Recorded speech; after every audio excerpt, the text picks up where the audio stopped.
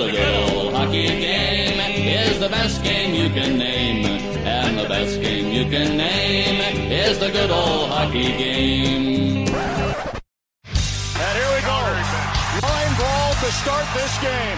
Jeremy Leblotsky and John Moraski teeing off on one another. Tom Borowski is just pounding away at Robinson. We said Tom Borowski, this is a guy who set a Western Hockey League record for 505 penalty minutes. Let's call it like it is. Tom Borowski's a goon. Getting closer. He reaches in the right. He's not Scott Grimson. He's just one. Stu Grimson. Oh my goodness. Scott Parker with a KO of Stu Grimson. Folks, this is one of the best hockey fights we have seen in a long time. Bush tells the linesman, get the heck out of my kitchen. Ray Dixon, he absolutely decked Jim Kite with a wild right. A sheer stagger by a big left hand by Wade Belak. Chris Nyland on a penalty shot. Scores! Bugard down the wing. Bugard pulls away. Montreal, number 47 for Boston.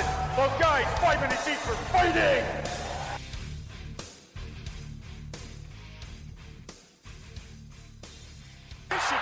This should be very good. Hello, everybody, and thank you for tuning in to episode 24 of the Five for Fighting podcast. My name is Alec, your host, and this is the show where we focused on the players who dropped the gloves and the fans who enjoyed watching them do it.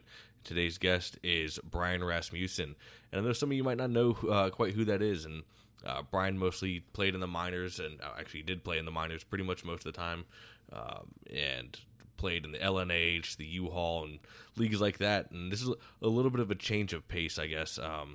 It's kind of like the Pat Barton episode, and Brian reminds me a lot of like Pat as far as like their play style. Like they weren't the designated enforcer or the fighter, but they could definitely scrap when they had to. And of course, Brian managed to rack up 200 PIMs inside of the LNH, and you don't get that from just tripping and hooking in that league, we'll say that much. So, but no, it's had a lot of fun doing this episode, and like I said, it's a little bit of a change of pace, and this is a very good inside view into minor league hockey, and a lot of people seem to like that with Pat Barton over there as well in the previous episode, and the reception for that and the Kaminsky episode were fantastic. Nothing but kind words said to me about those episodes, so for everybody who listened to those, thank you. I really do appreciate it, and it means a lot that you kind of take the time to message me or tweet at me or whatever the case may be on Twitter. So again, thank you for the great reception I've had on those two episodes. Got, like I said, another great episode coming up here, and you get to hear about Rasmussen playing for Dave Schultz and Madison and throwing his coach's stuff out when the minor leagues. I forget which team he was playing for when he did that, but threw his coach's suit out the bus and fighting Donald Brashear out in the LNH. So you get a little bit of everything here, and this is awesome. And one person I wanted to thank also for this interview was Dean the Machine Mayrand. And, plenty of people have heard me bring him up before, of course, on both the LNH special and probably when I refer to one of Fourth Line Voices episodes, I always say, Dean Mayrand on. So thank you, Dean. He referred me to Brian and said, you got to interview this guy. He's got some great stories. And Brian, like I said, definitely did not disappoint. So had a lot of fun doing this one. And so, like I said, big thanks to Dean. And I think I thank him at the end of the episode. But, it means a lot when people will send me guests or, kind of refer me to people. Because it's hard being, a one-man band, I guess we'll say.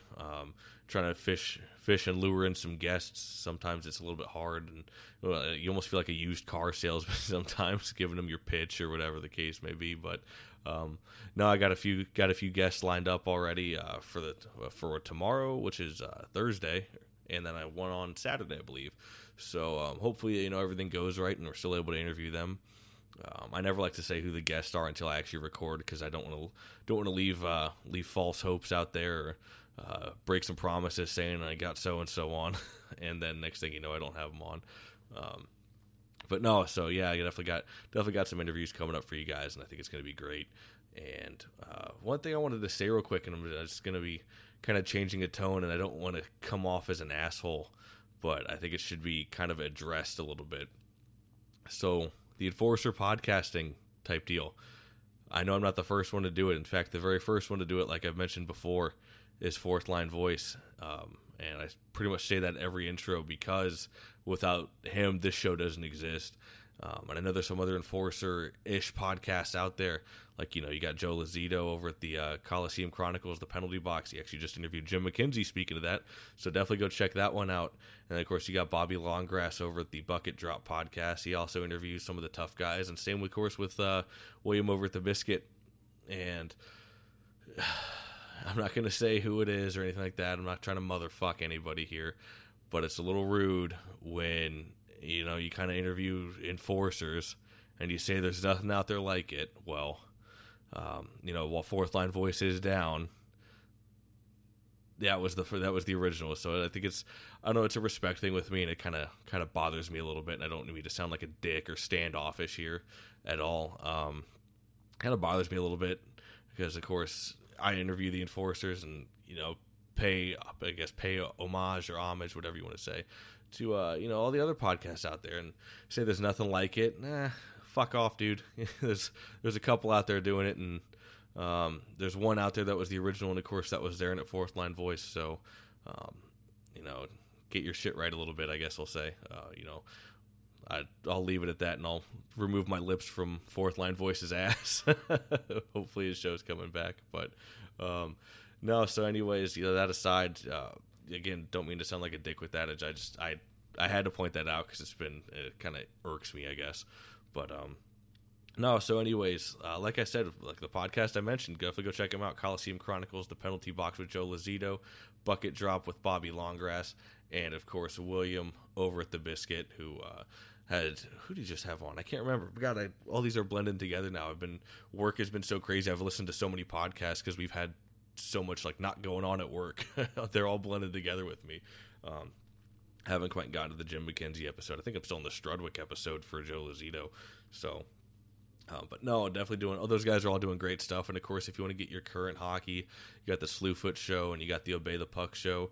Hopefully, Get the Gate comes out with something here.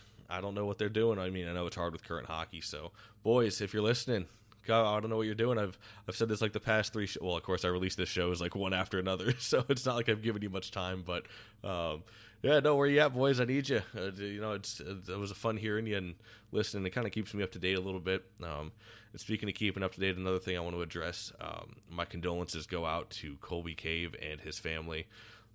It's unfortunate what happened, and very sad. Way too young. It's crazy, It's things. These NHL players, well, he was 25, I'm 24. It's like, holy cow, that could happen to me. So you truly don't take life for granted out there, people. And I know it's kind of crazy times. And, I know Colby was appreciated by many people. Me personally, of course, I don't watch the current game, so I didn't know too much about him. But from what I've read and seen, nothing but a stand-up guy. So my condolences out to him and his family, and all the best for them moving forward. But anyways, guys, wrapping it up here. It's a little bit late, and I haven't been sleeping too good. The insomnia has been kicking in, so I don't want to keep up late or stay up too late. Jesus Christ, can't even talk right now. Stay up too late here, as it's already almost 10 o'clock here. So we got a late start on this intro recording, and I still got to chop up and edit everything. But anyways, guys, if you want to find the podcast, it's over at 5 for Fighting Pod on Instagram. And on Twitter, it is the number 5 and then 4 Fighting Pod. You can find me on Twitter, Instagram. I post everything. And if you want to check out the show on Facebook, it's just 5 for Fighting Podcast. It'll be a Facebook page. Go ahead and give it a like, follow, stay up to date with everything. All the latest episodes and everything like that are posted there. And then along with the Enforcer Appreciation Group, we just hit 10,000 members. Crazy to even think about. So I started that back in May, and it's grown way faster than I ever could have imagined. So plenty of videos and pictures and stories from actual players themselves told daily on there. And that's what's made it real special, because it's one thing to have a group and it's just kind of fans saying whoever, Jim and Joe, compared fights, whatever. But then when you get actual players in there and giving their 2 cents, it's really cool to see. And then they'll tell the occasional story or whatever and post it on there. So it's been awesome, and plenty of players in there. It's a great place to sit back, relax, to watch fights. And if somebody's being an asshole or whatever, you get the boot right away. No time for that bullshit. It's like, oh, he's a fucking dummy or a goon. Yeah, they're booted in 2 seconds. I'm not going to lose sleep over that. So And then one last thing, if you could please rate and review the show. It's supposed to help the show out a little bit as far as being found on, like when you type in hockey podcast or something like that in Apple or whatever you're doing.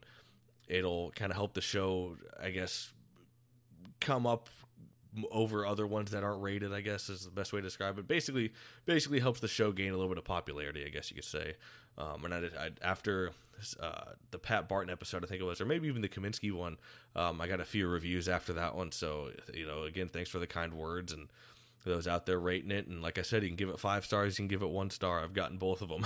You can motherfuck me or just say that you like the show. It's awesome, whatever. It doesn't have to be a long review. Like I said, the shortest and sweetest to the point review I got was, it's great. That was it. So, like I said, just rate and review the show. It'll really help the podcast out from what I understand. So anyways, guys, we'll hand it over to Brian Rasmussen and his awesome stories. And again, thank you to him for coming onto the show. And thank you, Dean Mayrand, for allowing me to get in contact with him and kind of giving me a reference to, line everything up. And, so anyways, we'll pass it over to him. Thank you so much, everybody. Here is Brian Rasmussen. This should be good. This should be very good. All right, and here today on the Five for Fighting podcast, we have a guy who was referred to me by Dean the Machine Mayrand, formerly played in the LNH, who was also his teammate, and even, for those out there might not even know what this league is, dabbled into the RHI, the Roller Hockey International League, for a split second. None other than Brian Rasmussen. Brian, how you doing today, man? I'm doing well. Thanks for having me. Absolutely, man. I appreciate you taking the time to come on. Well, I know we've been talking back and forth for, what seems like probably a month now, eh?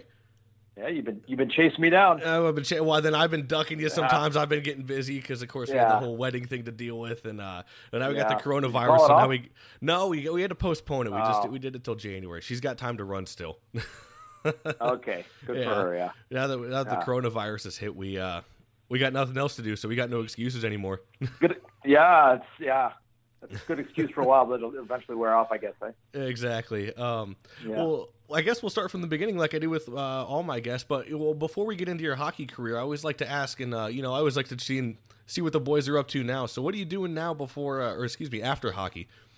Well, yeah, my life's quite a bit different now. I'm a financial advisor and investment and retirement planner with the Royal Bank of Canada, the largest bank in Canada. Still working out, playing hockey. Dedicated Christian. I spend time in church volunteering and stuff, and still get together with my hockey buddies when I can. And I live in Toronto. It's a great city. It's on lockdown right now. It's pretty crazy. It's the 4th largest city in North America, and there's absolutely nothing going on because of the virus, which is, I guess, the way it has to be. But life's good up here. Still get on the ice a couple times a week. So it's a good place. Toronto's a good place for like the hockey hub of the world, probably, right? So just even playing pickup hockey is always good. Always at a high level. Right, absolutely. Well, I'm sure hockey isn't scarce up there in Toronto like it is down here in Florida, to say the least. Especially in the summer. Yeah. Especially in the summer, all the pros come back and stuff. I mean, I don't play with them anymore, but I skated with the NHL players. Years I was playing pro all summer, and it was great. It's a good experience. Right on, man. To say, I was talking to Mike Bajorny before the show. You're probably familiar with him. He's a beauty. You should have him on. I told him I was on 5 for Fighting. He said, that's a pussy name. It should be 17 for Fighting. It should be a 5, 2, and a 10. Yeah, no kidding. There you go. Or in the the LNH case, what was it, 2 fights in a Molson, so that's what we should have called it. Yeah, 5's embarrassing. You need 17. I guess so, yeah. Jeez, well, if Bajorny's, putting the podcast name in the sewer, I might want to up my game then. Yeah. Oh shoot, no kidding. Yeah, man, Bajorny would be awesome to come on. I know I was hype up his brother's documentary, and of course I'm sure you know it. Old Les Chiefs there. Yeah, he's a beauty. He's a good guy. So I got a heart of gold. Good friends with him. He just moved down to Virginia with work, and he's actually coming up to Toronto when he called me.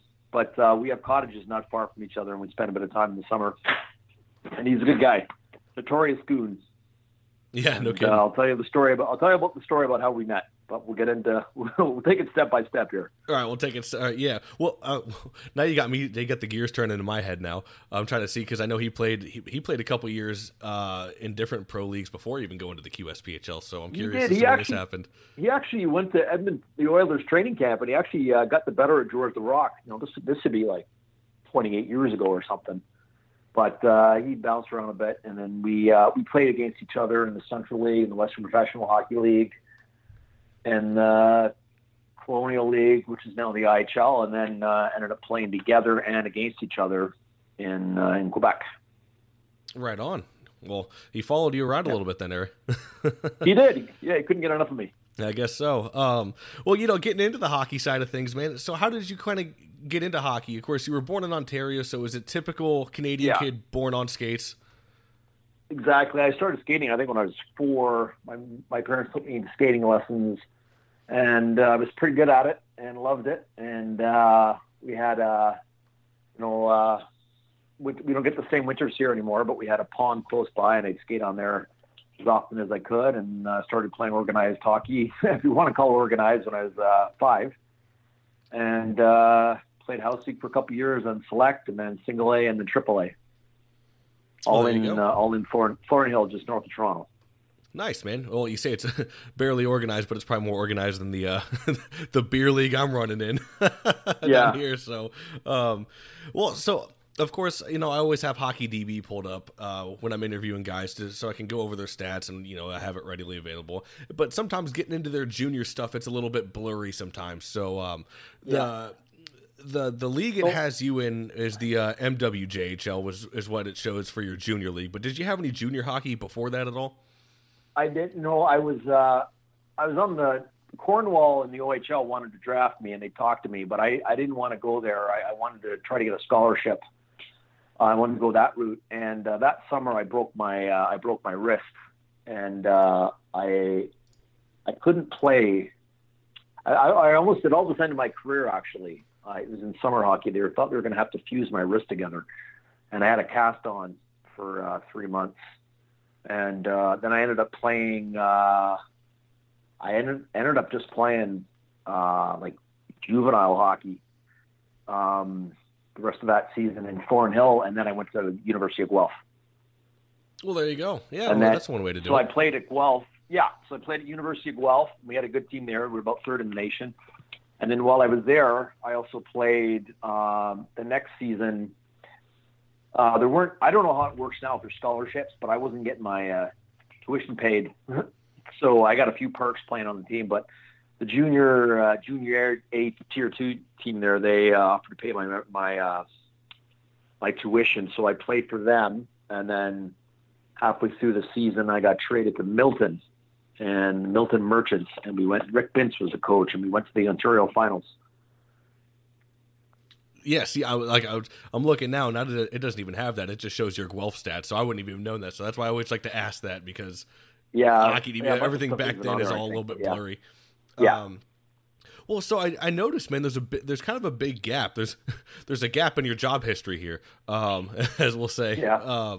So you didn't break into the UHL until 97, 98 with Madison. It looks like. I was 26. I went to University of Guelph and just played the one season there. Then played junior, and then didn't play the next couple of years in school. And then I took a year off to travel, and then I finished my degree at University of British Columbia and did a little more traveling. And then I decided I want to play hockey again. And I got an agent, and he got me a few games in Madison, Wisconsin that year. They had some injuries and needed a couple fill-ins. So I played, kind of got a taste there. And then the next season, where was it? Tulsa? I don't even remember. It's been so long now. It's like 22 years ago. It says you went to Tulsa next. Yeah, so I was in Tulsa, and I can't remember the name of the coach. But that was a good experience. So I went through camp, and I made the team. I played well. I was so I think most of your guests, maybe not your typical guests, I think you have a lot of heavyweights on there. I was a scrappy guy, and I got in a fair number of fights, and but I wasn't really a heavyweight. It's more middleweight. I did fight some heavies on the way I could stand in there with them. But on in teams like Tulsa and Memphis, I was kind of like the main guy. So I did. I was doing all right there. It was a good place to play. They get about 7,000-8,000 every night at the barn, and it was kind of get my first taste of pro hockey. And I can't remember the name of the coach. His name was Rick something. But I remember we were playing the Wichita Thunder. I think it got a little heated on the ice. There was a bit of a line brawl going on at the end of the game. And our coach and Brian Wells, coach of Wichita, they got on the ice and they started going toe-to-toe in their suits. No kidding. And it's just like they were jerseying each other with the suit jackets and his uppercuts. It was great. That almost happened just recently. I don't know if you saw the clip, but it was in the Federal Prospects Hockey League. It was the Federal Hockey League, but now they made it a little bit more professional, I guess, this year with the Prospects addition to it. Yeah. But yeah, so yeah. And it's funny enough, one of the guys, I'll shout him out if he's listening. Hopefully he is. He says he listens to the podcast, but Nick Wright was involved, and he was literally going over, and the coach is bare chested right there on the ice trying to brawl, and then Nick Wright is trying to fight him. It was an absolute gong show. So you basically, that's good. Yeah, that's good hockey right there. You basically had a little taste of the LNH while you were at it then, because that's some stuff straight out of there. Because I wasn't much of you playing university hockey and in Tier 2 junior. I got a few scraps, not too much. I was a physical player. I played physical. I hit a lot, and I was rough and tough kind of guy, but wasn't a lot of fighting in junior and stuff. And then I just started fighting when I got to Tulsa, and I was pretty good at it. So I just kept doing it. But I didn't really, this was all kind of new to me. And after that night, I thought, well, what am I getting myself into here? Right. And just buckled up and went a few more years. And it was a good ride. One question I got to ask before leaving Madison, and I just because I love it so much, but what did you think of those sweaters? Madison Monsters. I don't even remember what they looked like. Really? You don't? How can you forget those? They were ugly. Oh, they were white and purple with pinstripes. Yeah, that's right. Oh man, and then the numbers were like bright red, didn't match the color scheme at all. I love the logo, but the jerseys are I love the jerseys too, just because they're super ugly. But man, those were those were a sight to see, a sight for sore eyes. Yeah, there was a lot of ugly jerseys. Oh, especially rolling around there in the old minors. Yeah, I played with Corey Holland there. Actually, that's where I first met him. Right. Yeah, I was actually going to ask you about him too. He's one of the guys that got me up to the Quebec League. Oh, there you go. Yeah, and Corey Holland, he was in that Les Chiefs documentary we just mentioned too. So yeah, he was, and I would have been in that documentary. I was roommates with Bajorny, and this is a whole other story I'll get to. But we lived in the arena.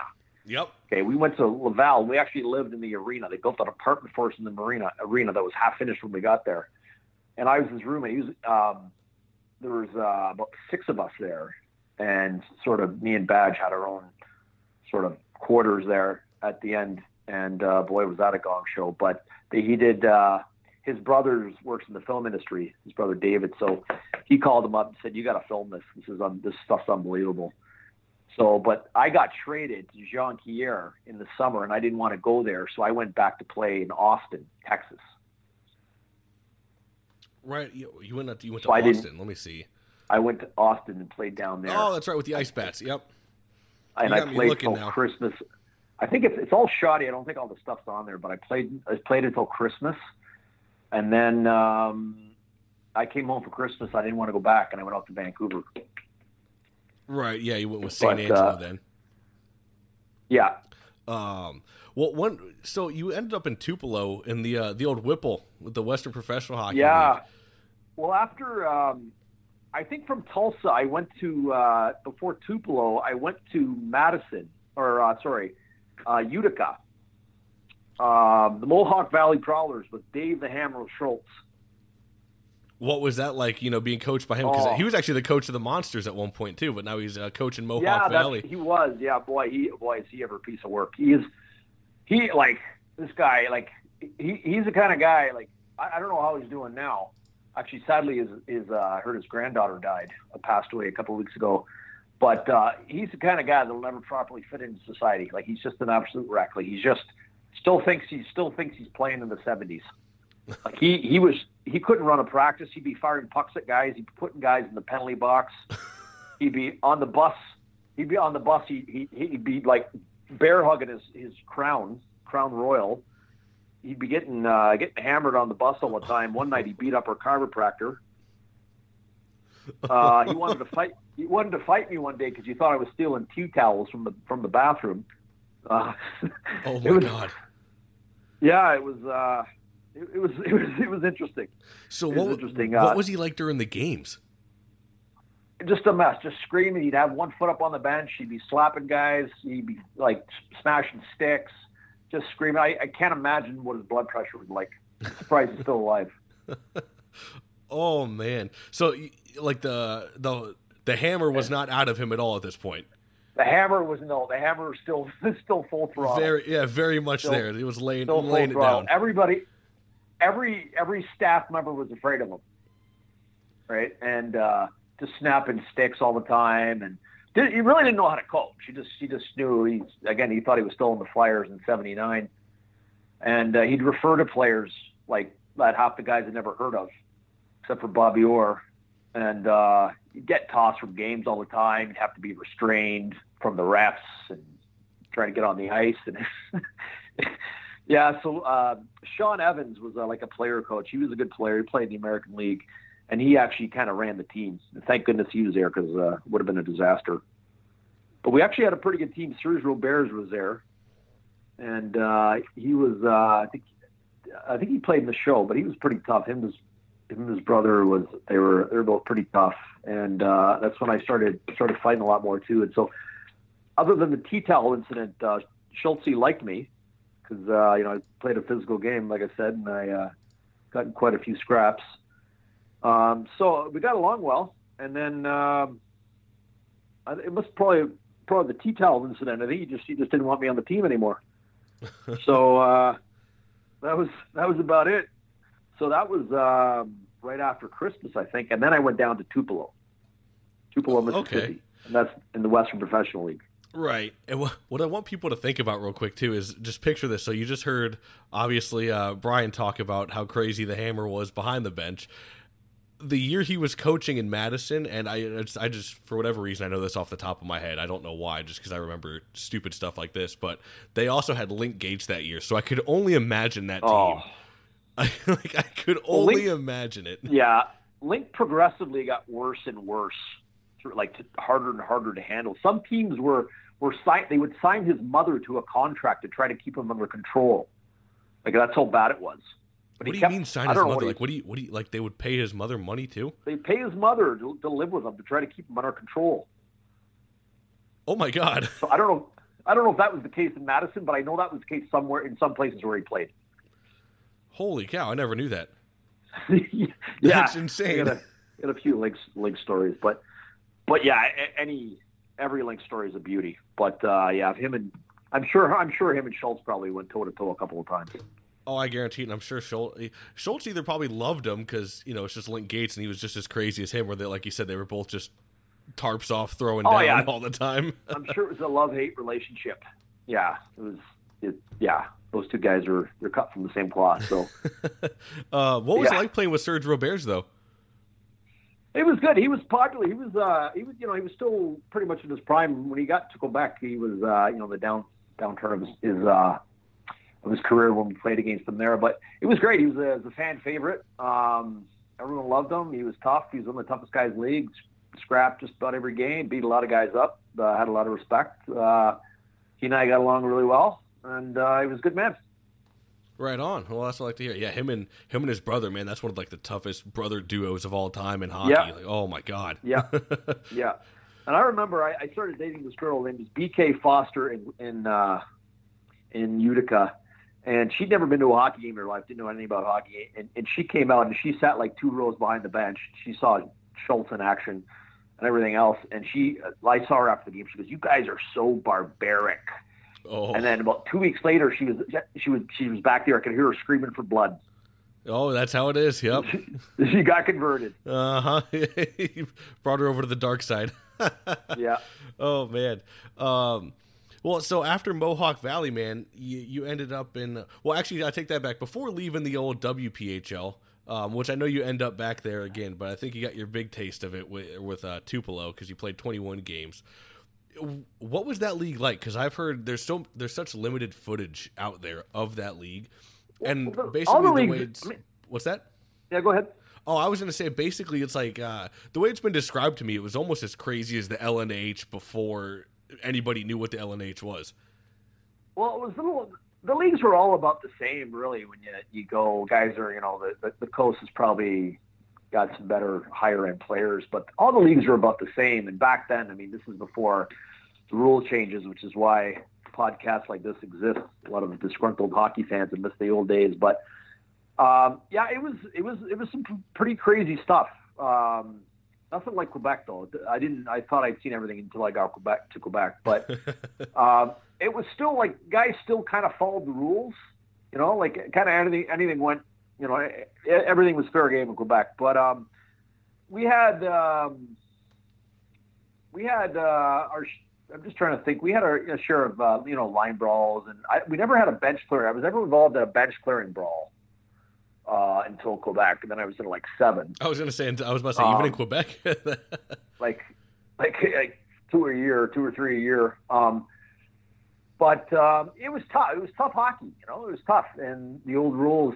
You could hook and grab and elbow and punch, and you pay the price in front of the net, and it was a grind. You'd play. Some nights we'd play 3-4 nights in a row in 3 or 4 different cities, and you pack up and you get stitched up. You pack up the bus. You sleep on the bus. You drive all night, and then you get to the next city and you unpack and you have a nap and you go have a pregame skate, and then you go for lunch and then have another nap, and away you go. And you keep doing it. So it was a grind.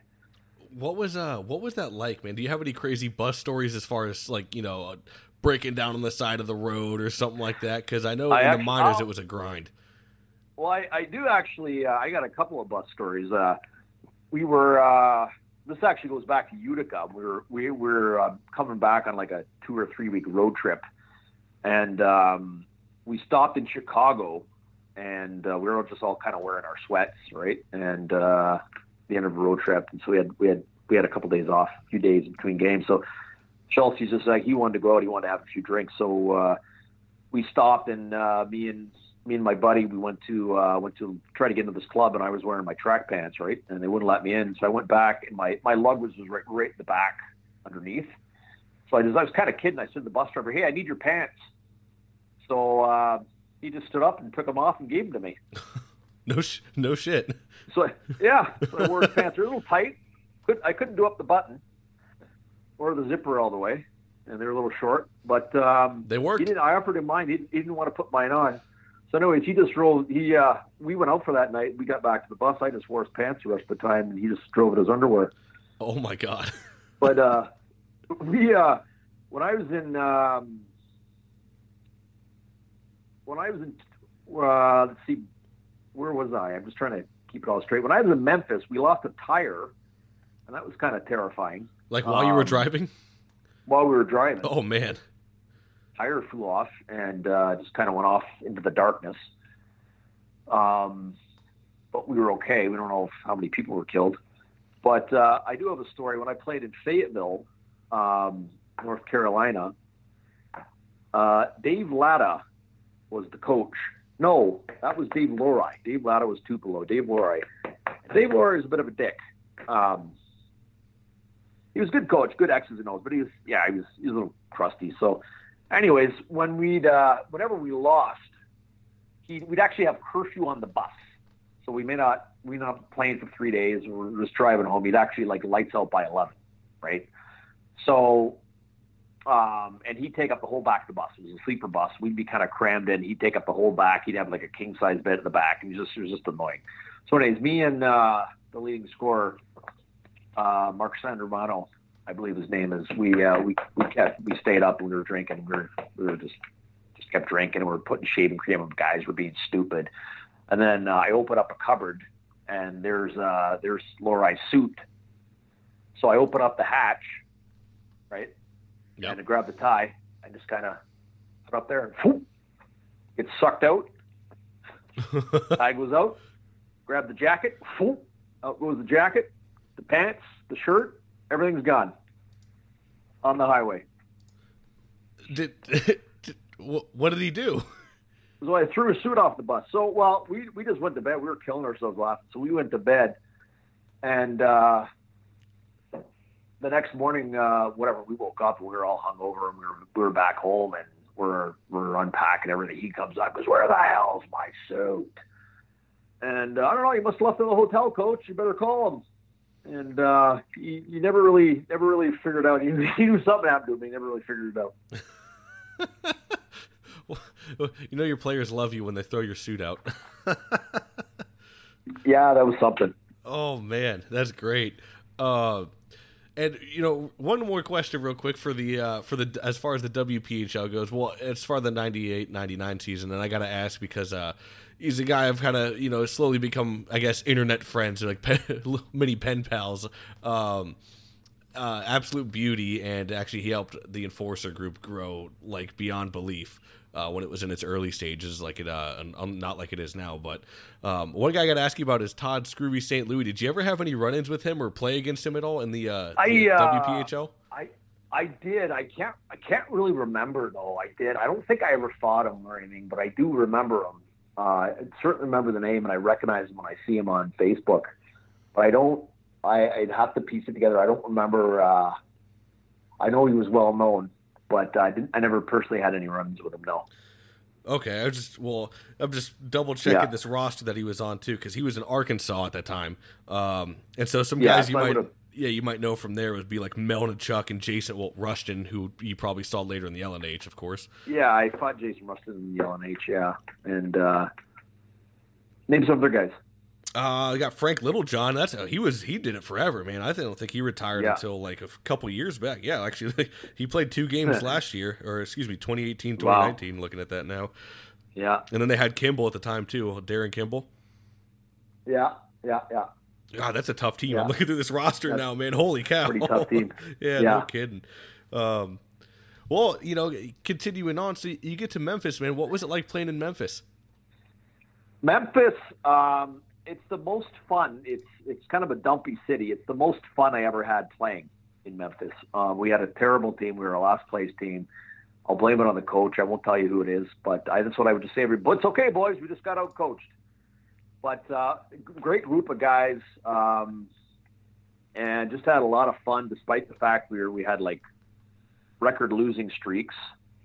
And I started doing a lot more fighting there. I was kind of the guy there, and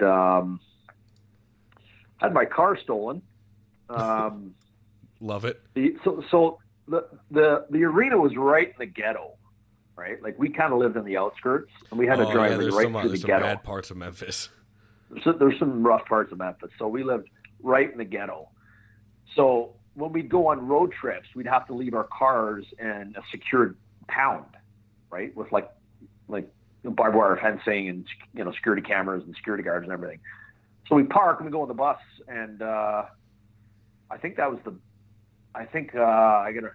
another story about that trip. But anyways, we came back, and everyone just, goes through the gate to get their car, and mine's just not there.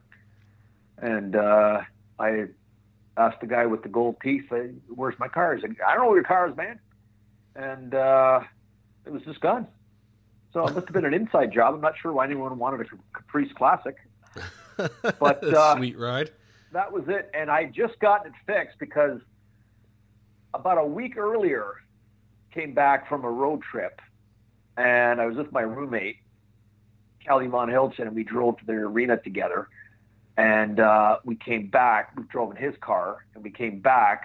And I was looking, and beside my car, a median was all like the grass median was all like ripped up, and this little sapling had been broken. And I look at my car, and the door's all bent in. So we lived in this condo complex, and I go to the office. I said, I think somebody hit my car, and they're like, "Yeah, his actual name was Billy Bob." And so this guy Billy Bob came out in overalls. They called him. He came down. He was trying to tell me he was driving in his truck, and the tire rod broke, and he flipped his truck over, and he slid into the side of my door. So we went door shopping. He bought me a new door. So got it painted. So I just had it fixed, and a week later I had my car stolen. Well, that's glad you went through all that trouble to get it fixed. Yeah.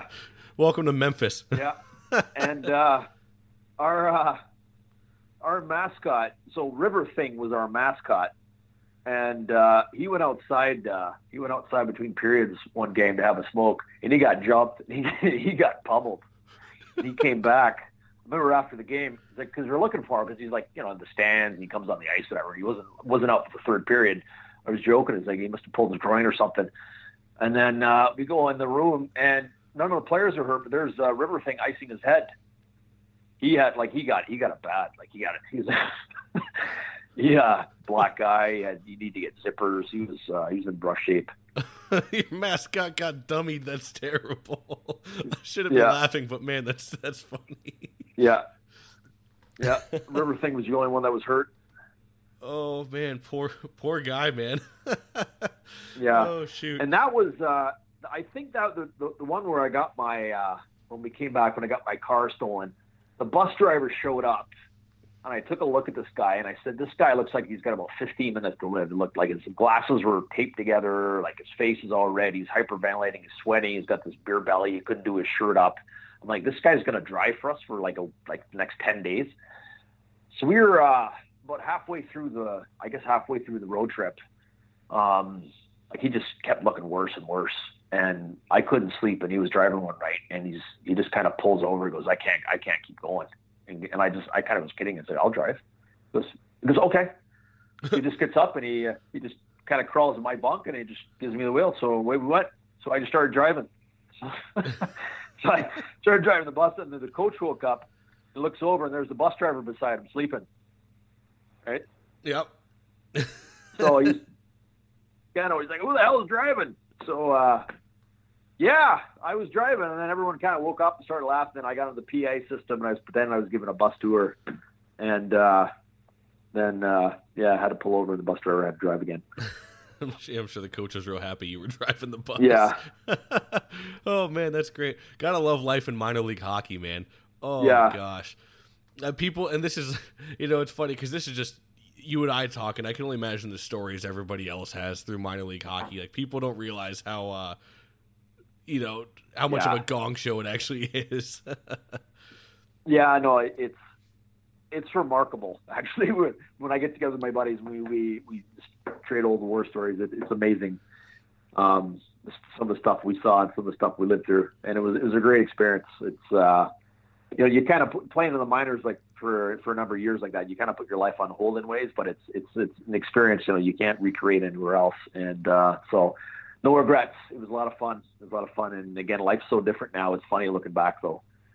Right. Yeah. Of course. You're driving the team bus. Your mascot's getting jumped. You got coaches wanting to fight you, and now you're living a normal life, doing finances. Yeah. Just kind of how it goes, man. Yeah. Exactly. Well, man, going on here, the next year, you ended up. Well. Oh, go ahead. No, I was just thinking. So when I was in Tupelo, Mississippi, that was. I think that was the year before I was in Memphis. Just a couple things popped in my mind. We had a guy show up. So I mean, we're talking like deep South rednecks here. Okay? Oh yeah. Oh, I know. I know the type. Like hardcore. Okay, so we had a guy show up. His name was Dmitry Ustajan. I actually saw him last year. He played in the Russian Elite League. He was an excellent hockey player. Never been to North America. Never been outside of Europe. And the first place he lands was in Tupelo. Oh. So you talk about culture shock. Okay? No kidding. Could barely speak English. So one of the the booster clubs. So some of the fans may not know. So they're people listening. So booster club is like a group of organized fans that are kind of really crazy about the team. They kind of care more about the team than the players do. And really hardcore. So Ed Abernathy was this nice man. He had the bibbed overalls too. Him and Dimitri became best buddies, and it was quite. Dimitri was actually my roommate on the road, and I was trying to help him teach English. But Ed was just the biggest hick, and Ed would ask him questions like, "You ever seen a cat?" And he's like, what's it like to be finally free? And this was like year 2000, right? Right. And he didn't want him using his computer at his house because he thought the prime minister of Russia, they were president or prime minister. Oh, I don't know. Was Boris Yeltsin, but he called him Boris Nelson because he didn't want Dmitry using his computer in case his emails would get intercepted by the Russians. Oh, God. So, he actually taught Dmitry how to ride a horse bareback. And the first time Dmitry got on the horse, he just Ed whacked it, and it just went ripping out of the stable. And Dmitry was hanging on, screaming for his life. Horse is ripping around. Dimitri's in his Russian pinstripe pants. It was something. Those two being best buddies. They'd go fishing. They'd go like golfing. Ed had picked Dmitry up on days off, and they'd had to drive him around in his pickup truck, and they'd go golfing. He'd just get absolutely smashed. Dimitri'd have to drive home, and I don't think he'd ever driven a car in North America. I don't know if there's a lot of difference, but he didn't seem to know what he was doing. And they'd go fishing, and Ed would pass out, and it was an interesting friendship. But no kidding. But we're still buddies. We're still in touch. He's over in Russia. He's doing well. He's running a hockey school. He knows all the Russian hockey stars. He actually came over last winter for some elite hockey training to Toronto, and we hooked up. And it was nice to see him. So we're going to try to track down Ed Abernathy. And we another time in Tupelo, we had trying to remember the name of the city. I don't think it was San Angelo, but it was somewhere in Texas. We had like 5 days between games, so we went on a road trip. So we had a lot of time on our hands. So it was just kind of boys, we'd have to go through a practice, then boys just partying the rest of the time. And when it finally came time to leave for the next town, we couldn't find our coach the next morning, and it's pretty strict playing pro hockey. It's almost like being in the military. Like, you can't be late, you get fined. Like, if you're late too often, you just get they just cut you. Right. Like, it's just not tolerated. You got to be early, and you got to have a good attitude, and it's a job. And as much fun as we have, as crazy it is, it's a job. And there's no guaranteed contracts. Your job's on the line all the time, so you got to perform. So coach didn't show up. And one guy goes, yeah, I saw him squaring off with the bouncers last night. And what came of it? Nobody knew. So we didn't know where he was. So we actually had to go to the next city without him. And he caught up with us. And I think he spent the night in the Slammer, and he didn't really want to tell us. But I won't tell you who it was. But anyways, we found him, and the road trip continued. There you go. Oh, man, that's great. Again, gotta love minor league hockey. Yeah. So the next year after Memphis, you end up in this wonderful league that that of course I did the 2-part special on. I had some boys on from the league, had some fans of the league on. And it's none other than, at the time it was the QSPHL, so it's the Quebec Senior Pro Hockey League, or Semi-Pro Hockey League, or technically it's the Senior League. And you end up there. When you get there, are you just thinking, like, the first game you see, like, where the hell am I and what am I doing here? I gotta tell you, first of all, I get introduced to Mike Bajorny, and he's a really nice guy. He's a big man. And they're saying they put us up at a hotel. Bob Berger was the GM there. And he's, speaking broken English. We put you in a hotel, and then we got a place for you. And I think, okay, they're going to have a condo for us. And then they introduced us to the arena. So they actually built in the Laval Colisée. They built an apartment in the arena. And Badge and we had our own entrance there, and but it was like half finished. But it was like we'd be in there, and there'd be games going on at night. We'd be booing the kids, and there'd be broom ball in the morning waking us up, and there'd be construction going on. It was so ridiculous living in the arena. But we had some pretty good parties in there because we just had the rink to ourselves at night, and we just bring some people over and get in the DJ booth and have some fun. But so that was you booed the kids that would play on the ice. Yeah, that's not very nice, is it? I would have done the same thing. As bad as that sounds, that's freaking hilarious. They couldn't see us, so I think it's okay. You were booing the poor little French kids on the ice. It's good for them. Yeah, it's good. Builds character, kid. Builds character, life lessons. Well, if you're going to make it to the NHL, you're going to get booed, so get used to it now, eh? Yeah. So I'll tell you about my first shift. So yep. I start on D, the starting lineup, and the puck, I can't remember the names. I wrote the name down. I can't remember, but we're in some obscure, it might have been Tetford Mines or something, some obscure French village, and full of asbestos. And the puck gets dumped into my corner. And again, the old rule is like you could kind of hook guys and kind of hold them up for your D partner so you wouldn't get crushed. Right. Well, I look over my shoulder and all three forwards are charging straight at me. All three of them. And my teammates are trying to catch them. And the puck's like up on its end in the corner. Like, I'm just going to get creamed. So I get the puck. I just kind of rip it around. All three guys take a run at me. I just get smashed. And Francois Paget, that was his name. Yeah, he was actually a pretty good guy, but he got me pretty good in the face. And the puck went over. I kept it, went to the other side, and then I got the puck again. I mean, out was pass, and he elbowed me right in the face, and then I cross-checked him in the head as hard as I could, and then we got going. We got into a fight. It was a decent fight. I think a line brawl broke out. And this is my first shift in the league, okay? And then I'm in the penalty box, and the fans are leaning over the glass. They're pouring beer on me. They're laughing at me. They're yelling at me. And I'm like, you guys live here? Like, after the game, I get to go home. You guys have to live here. And we're going back and forth. And as I got my helmet off, because I think I'm already cut from the fight, from the elbow. My nose is already bleeding. And as I'm yapping at him, the puck gets shot over the glass and hits me right in the face. Oh. Right in the face. Needed 6 stitches. Fans just burst out laughing. Oh, I was about to say, I'm sure they were just giving it to you. Oh, I loved it. Yeah.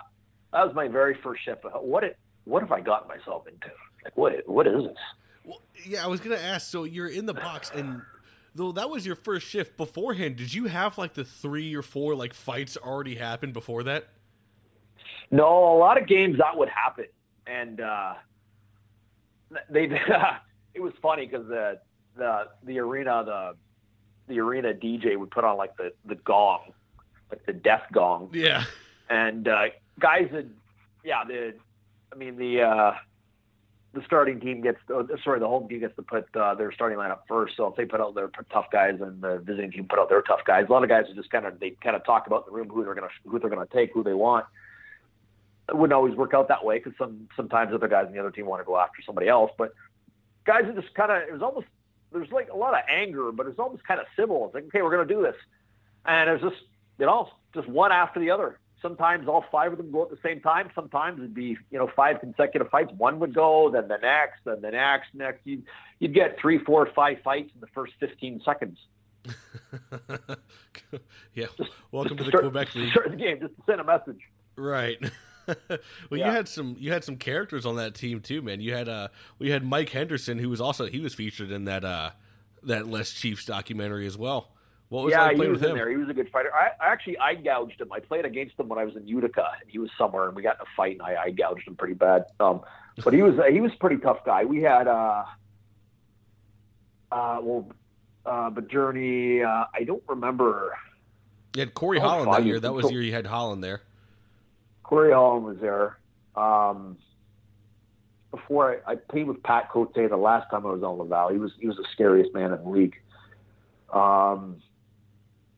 But yeah, there's no shortage. Every team had 5 or 6 heavyweights.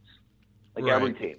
Like teams they would recruit from around North America. Like it doesn't matter where, like, senior leagues in Saskatchewan, East Coast League, American League, former NHLers, doesn't matter. They pay them well. Guys made a lot of money. The hockey was actually really good. The hockey's comparable to the East Coast League. A lot of players may not realize that.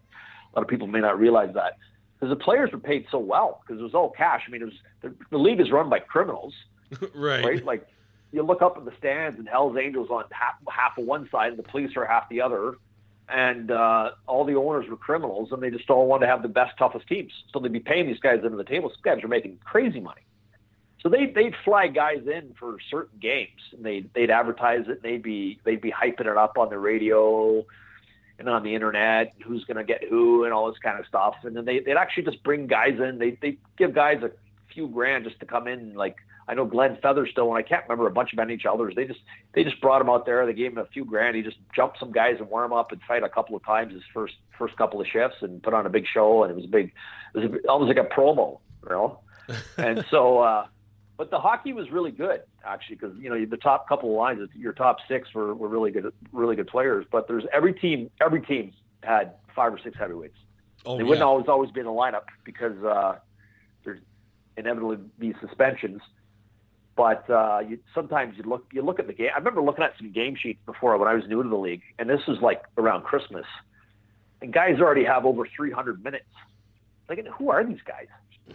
I went to play one team, and they had 3 players that had over 300 minutes, like a couple of weeks before Christmas. Like I don't even know how that's possible. It's insane, man. The league was unreal. Yeah. Well, so I don't think he was there when you were playing with Laval, but I just want to ask, just in case. But did you play with Tim Levesque at all? I did not play with Tim Levesque. Shame. I actually just added him as a friend on Facebook last night. I did too. Unfortunately, his Facebook profile is the funniest I've ever seen. It is. It's fantastic. I highly recommend everyone checking it out. He's also got a YouTube channel. You can go check it out. And unfortunately, he can't come on the podcast. And I wanted to get him on because I would love to have him on as a guest. But it's his court. And he's got peace bonds up there in Canada, so he can't talk about any violence or anything like that. I was actually going to make a joke about that, but it's actually true. Okay. It is, yeah. It is. That's exactly why you can't. Okay. So, but he's like, you know, he's like, but we're Facebook friends, so I welcome that. I was like, you know what? Thanks, Tim. I'll take that. Yeah. The fact that it was funny. It's weird. Yeah, it is. People were asking in the group, like, oh, I'd post a couple less Chiefs things or Laval Chiefs, and people would be like, you know, oh, does anybody know where Tim Levesque is? And oh no, I don't know. And then out of nowhere, he pops up on the group and he just starts posting pictures. I'm like, this is fantastic. Yeah, that's like him and Link Gates will be 2 guys for the next 30 years. Everyone will be like, where are they now? What could they possibly be doing? Right, and it's funny because someone in the group knows Link Gates too, and I'd love to get him on. That would have to be like a 17-part saga, of course, but yeah, if someone could ever write a biography on him, they would be a bestseller. Oh God, 100%, and like no questions asked. Yeah. So you played 11 games there in Laval. Did you Was it? What's up? Oh, I was gonna say, were you just kind of like, I need to get the hell out of here? Like, let me go play a little hockey again. I think it was more than that because I played from Christmas on. But, and Hockey DB only has you down as 11 games. Yeah. So that's what I just go off. I know anything's inaccurate on here. I played half the season because I got there at Christmas. Oh, so you probably got like 20-something games in there, eh? Yeah, I probably got about. No, I started to embrace it. I was like, at first, you know, I was kind of like guys dancing in the penalty box and you know. Just all the antics. I mean, I almost got hit with a garbage can once skating up the ice. And you got your owner, Bob Berger, who wants to fight too. Yeah, Bob Berger. Yeah, owners trying to fight each other and fights in the stands, and just the mayhem. And it's like first, I was like, is this like, where are the cameras? Like, this is crazy. But then I just kind of embraced it. I said, this is just the way it is here. I guess this is just Quebec hockey, Quebec culture. It was good hockey, and I embraced it, and I enjoyed it.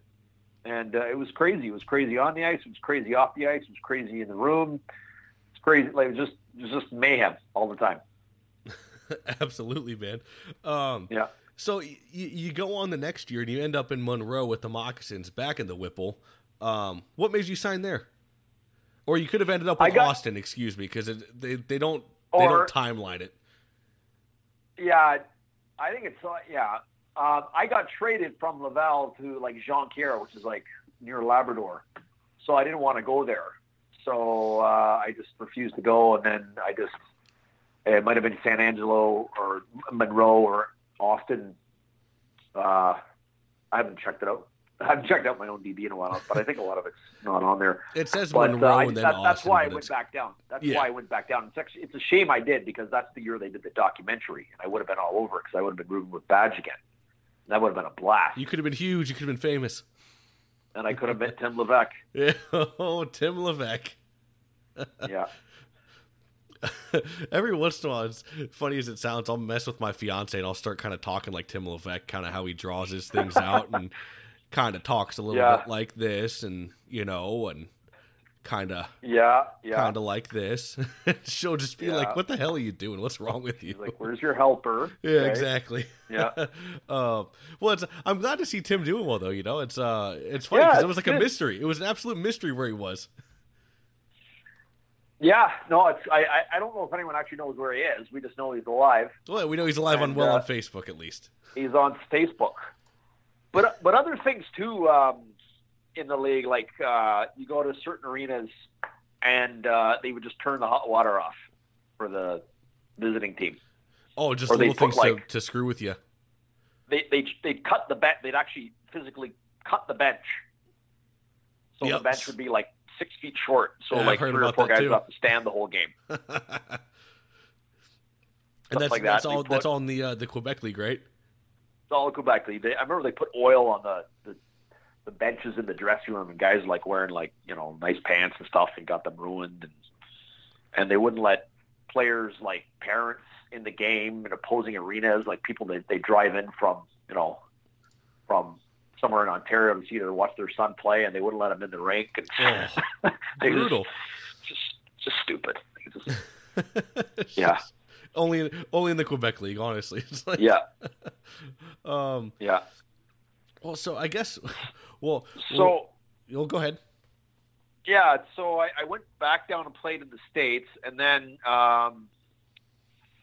I left at Christmas. I just didn't want to play down there anymore, and I left. And I actually went out to Vancouver and started working. I was personal training. I started doing that there, and I just kind of thought I was done. And then I got a call to come back to Quebec, and that was when I ended up in Saint Jean. Oh, see, I don't even have Saint Jean on here. It goes straight to Sorel. I think it's the Royaux. I think that's how you say it with my lovely French pronunciation. No, I played in Saint Jean for a bit, and the biggest clown I've ever met in my life, Tony Chorchillo, was the GM there. This guy, you talk about Italian mafia. This guy, like, he walked around with a briefcase with he had the Italian accent, the French Italian accent kind of thing, just an absolute greaseball. Absolute. And he put me and Paul Vincent and Chris Swinson and Jordan Roach in a house, and it was an absolute gong show in that house. And we were there. I don't think we lasted a month. And I remember Tony showed up once, and like it was just. It was like, we're all grown men there. And I remember like the hose was on like full running down the driveway, right? Water's running down the driveway. And he comes like, "How long's the hose been on?" I was like, "I don't know, about 2 weeks." And he's and we had so many parties there. And Jordan Roach was this big native guy. He was a big fighter. And Paul Vincent and Wes Swinson. They were both very good players. And we had a party there one night. The house got trashed. And they just traded all of us. They just got rid of all of us. All of us cleaned house. Just gone. Yep, cleaned house, gone. And the neighbors were very thankful. It was a really nice house in a nice neighborhood. And we're grown men. We're just absolute gong show. So actually, the funny thing is Tony owed me. A couple weeks pay. And he's yeah, you'll get your money. Don't worry, you'll get your money. Yeah. He's one of those guys, right? So he. I kept calling him. He would never call. He would call me when he knew I was at practice. It's the only time he would ever call me. Because like, "Oh, you don't answer. I guess you don't want your money." So I finally got a hold of him. "Tony, you going to pay me or not?" And he just basically said he wasn't going to pay me. So we had moved out of that house, and no one else had moved in. So I drove there. I don't know if I should be saying this, but actually I drove there one night, and I broke into the basement, and I took the TV and. I took a couple of things out of there, which would equal what my pay was. TV, stereo, took that, put it in my car, and left town, and called it even. There you go. An eye for an eye. So new guys moved in, and they're like, "Tony, there's a lot of stuff missing." So Tony figured figured it out, but he didn't know he did. He thought it was actually a buddy of mine. He thought it actually was John Hewitt. So he had it out for John Hewitt. The next time his team played John Hewitt's team, he had a couple of guys jump him. Oh God, you got a guy jumped. Yeah, so, and Huey had no idea why. Tony was so mad and had guys coming after him all game. Oh my God, that's fantastic. Yeah. Oh shoot, that's great. That's again, man. That's all. The only thing I can say is it's just the Quebec League. It's just how it is. So Jordan Roach and I both got traded to Sorel. Yep. That's what you have there, right? Sorel, yeah. Yeah. We both played there. So he was. I was 32. He was 22. So I'd been playing for a while, and they kind of put me with him because he was a loose cannon, and they thought I could kind of bit of an older guy could kind of help control him, but. Not a chance. He pulled his mattress into the middle of the floor in the living room. Just kind of lived there. He kind of lived and sleep and eat and just kind of wouldn't move until we had practice or a game. And it was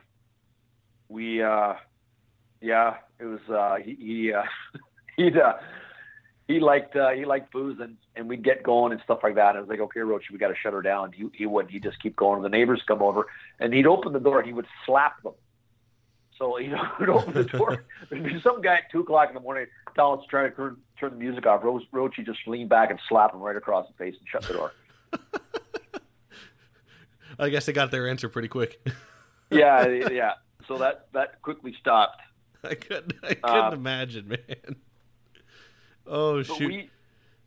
We went out. I went out with him.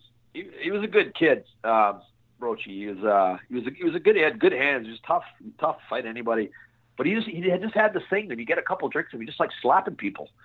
And we went out one night where everybody knew us in town, especially him. And we were out one night. And he's just staring at this guy. I don't know why. And he just leans back right from his ankles and just slaps this guy right across the face and knocks him over. I'm like, Roach, come on, man, you can relax, right? And the bouncers come over, relax. And this guy comes over. He's got a pink handprint on his face, right? And it turned out the guys were saying, oh, that's Guy Lafleur Jr. So everyone's like, relax, Guy Lafleur Jr. So he's like, he comes over, and Guy Jr. comes over and apologizes. He goes, oh, I'm sorry, I don't have any problem with you. I didn't know why. He goes, okay, I don't have a problem with you, but tell your old man to go to hell. Jesus Christ. Good night. Yeah. Oh, man. That's too funny. So I remember in that apartment, and it was, he wasn't exactly a clean man. I'm kind of a clean guy, kind of like almost like a woman. And, but nobody could tell us where the garbage was. I didn't know where the garbage chute was, and it piled up over a week or so. I didn't know what to do. We were on the top floor. So one night, I just fired it all on the roof. I just kind of swing around. I'm out in the balcony. I just threw it all on the roof, just like an idiot. Oh. And I figure, it's winter. It'll be up there. It'll be fine. It's like, I'm not sure actually what I was thinking. And then the team got a call like a week later that your tenants have been throwing their garbage on the roof. So I had to explain to our GM why I was throwing garbage on the roof. So they finally showed us where the garbage can was. I bet. The dumpsters, yeah. Jesus, what a gong show, man. Yeah. Real quick before we get back to the LNH there's two guys I got to ask you about. And one of them was from Monroe and the other one is from Austin. One of them in Monroe, of course, also played in the LNH, and you probably played against him there. And he was also a former guest on the show twice now. He was actually the first player guest I ever had. But, of course, Jason Renard. What was it like actually Rennie. playing with Rennie? Rennie is a beauty, yeah. Rennie is a good guy. He's a bit of a loose cannon. He's tough as nails. He's not afraid of anybody. He's a real team guy, and he'd really, like, to him, fighting was it was an art. It wasn't just a matter of going out and just punching people for the sake of punching. It was to send a message. It was to set the tone. It was to motivate the boys. Get the guys fired up.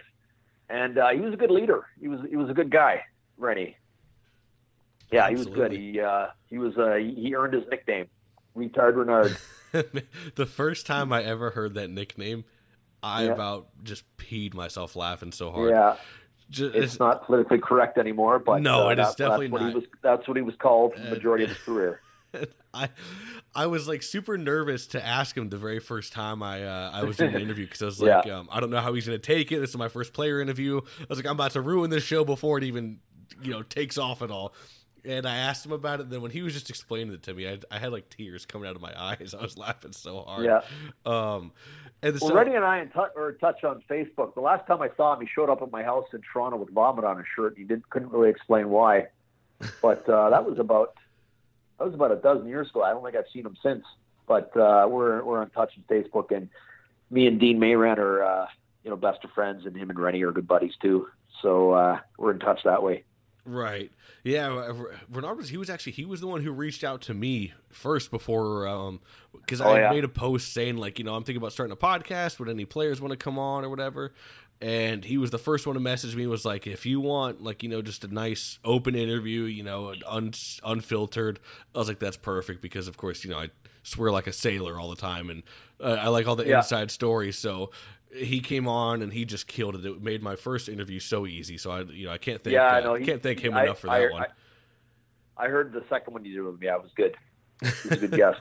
Yeah, the story Lambert talked about when Renard was taking steroids, and like he couldn't use like his left arm or something like that, so his right arm was just jacked, and like, or no, because he was doing like woodwork with his right arm, and he couldn't use one side of his jaw, so the jaw was just jacked on one side.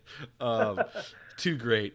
And another guy I got to ask you about real quick, just because it's out of my curiosity. You played with him on Austin in the Ice Bats there. He was actually the very first guest on my buddy's show over there at Fourth Line Voice. But Josh Mazer, what was it like playing with him? Do you remember him at all? I don't remember him that well. No? No, I wouldn't be able to tell you. No. Oh, that's unfortunate. Well, he led the team in PIMS that year, so I was just out of curiosity with 275. Yeah. No, it's funny. I haven't. It's funny. Again, I stopped playing 14 years ago, and I don't really even think about it until I get together with my buddies. So I'd have to. I'll look them up and see if I can remember. But I wouldn't be able to tell you anything about them right now. Right on. Well, I just thought I'd ask just out of curiosity, because, like I said, it's just I could manage to think of it. But so now you're in Sorel, and. How is this team name pronounced? Because of course my French is off. Is it the Royaux? Les Royaux.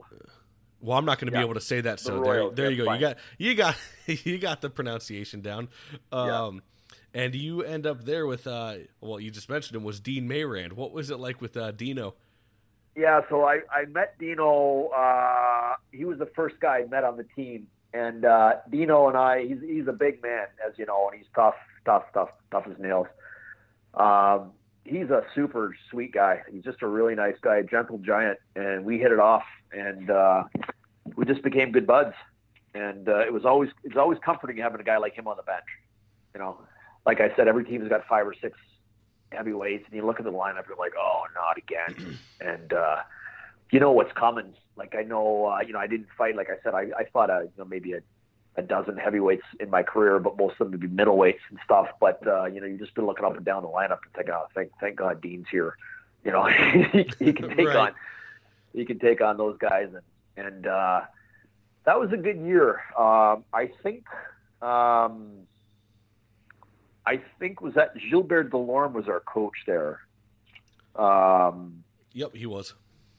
He was, yeah. He liked me. I was scrapping quite a bit there too. Jason Clark, you probably heard of him. Yep. He and I, he's notorious for, he's like one of the top 10 all-time pin leaders in the world. He and I fought every single game, and we always had good toe-to-toe bouts. A good group of guys. I think was Jamie Linus there. He was there. That's where I met him. He was there. Yeah, so he was there with you in Sorel and the next year in Three Rivers. Yeah, exactly. Yeah. So he's a good friend of mine. He's a smart guy. He's a lawyer, and I got a bit of a story about that actually coming up. Actually, might be a good time for this. Go ahead, say it now. Okay, sorry. It doesn't matter. We're not following any script here, man. You can go right off the cuff. Yeah. Okay. So I meet Dino, and we become roommates. And beginning of the season, And one of the fans, first name's Julius. He knew Dean and liked Dean and stuff like that. And this is like September, early season, and he'd have him over for dinner, and he had a nice house in the St. Lawrence River, and they go fishing, and it's just really, he'd get Dean to sign stuff and all this kind of stuff, and he just a fan, or just seemed to be a nice guy. So Dean comes to me one day and he says, Julius wants me to come out to dinner with him. He's got to confront a business partner about something, and he just said he just wants me there just to make sure nothing out of the ordinary will happen. And he said I can bring a friend. So you want to come? I'm like, sure. Like, be like a nice steak dinner. Okay. So we go over to his house. He's got this nice house in St. Lawrence River. He's an older guy. He's in his 60s, and his wife's there, and she's showing me her quilts and everything, and pictures and everything. It's nice. We're having a nice dinner. We actually didn't go out for dinner. We're having dinner there, and there's a knock on the door, and some guy comes over, and he looks at us, and all of a sudden he looks horrified. And first we went downstairs. That's right. So we went downstairs after dinner, and we're watching. It was like baseball. We were watching baseball. And the doorbell rings, and then I could hear Julius screaming at this guy, and then he calls us up, and then we go upstairs, and this guy looks horrified, and they're yelling in French, and Dean especially became almost bilingual, and I picked up a fair bit, but we had no idea really what they were saying, and they were yelling back and forth, and Julius kept pointing at this piece of paper, and they were going back and forth, and he's trying to get him to sign something, and he was going on and on and on. They were speaking. It was all in French. And Julius just kept saying, he kept pointing to us and just saying, just tell him to stay here, stay here, stay here. And this guy looked horrified. And then he's going to leave. And then he tried to fight his way back in the house. We kind of pushed him out, shut the door, and that was about it. Okay. So, and we're kind of like, well, that's all about. He's, oh, no, nothing, it's fine. So the doorbell rings about half an hour later, and there's about 6 cruisers outside. Oh. So police come at the door. And so what had happened is Julius and this guy, Mr. Bonhomme, was his name apparently, there was some kind of business deal about some lease that Julius was trying to get. He was trying to extort him, trying to get him to sign something. And he told him, and Julius was telling this guy, I don't even remember his last name, but he was telling this guy, he said, if you don't sign these papers, these guys are going to rip your head off. These guys are going to put you in the hospital, right? And so this is why this guy was horrified. We had no idea what was going on, right? So the police are like, you got to come with us. And Dean is like, I'm not going anywhere. And they're like, Dean, we got to go. So that, like, the whole deal, we get cuffed, we get thrown in the cruiser, we get taken downtown, we get fingerprinted, we get mugshot. I'm like, what is going on? And they put us in separate rooms. Just as an aside, funny story, they put me in a room with a bunch of files, and I mixed up all the files on them. just to be a dick. Way to go. And then, we get we get thrown in jail, and they take our shoelaces. I'm like, I'm not going to kill myself. Like, what's going on here? So they bring in. We sat there until this was. We went there for supper. We sat there till about 2 a.m, and they took us separately, and they interrogated us till about 6 a.m.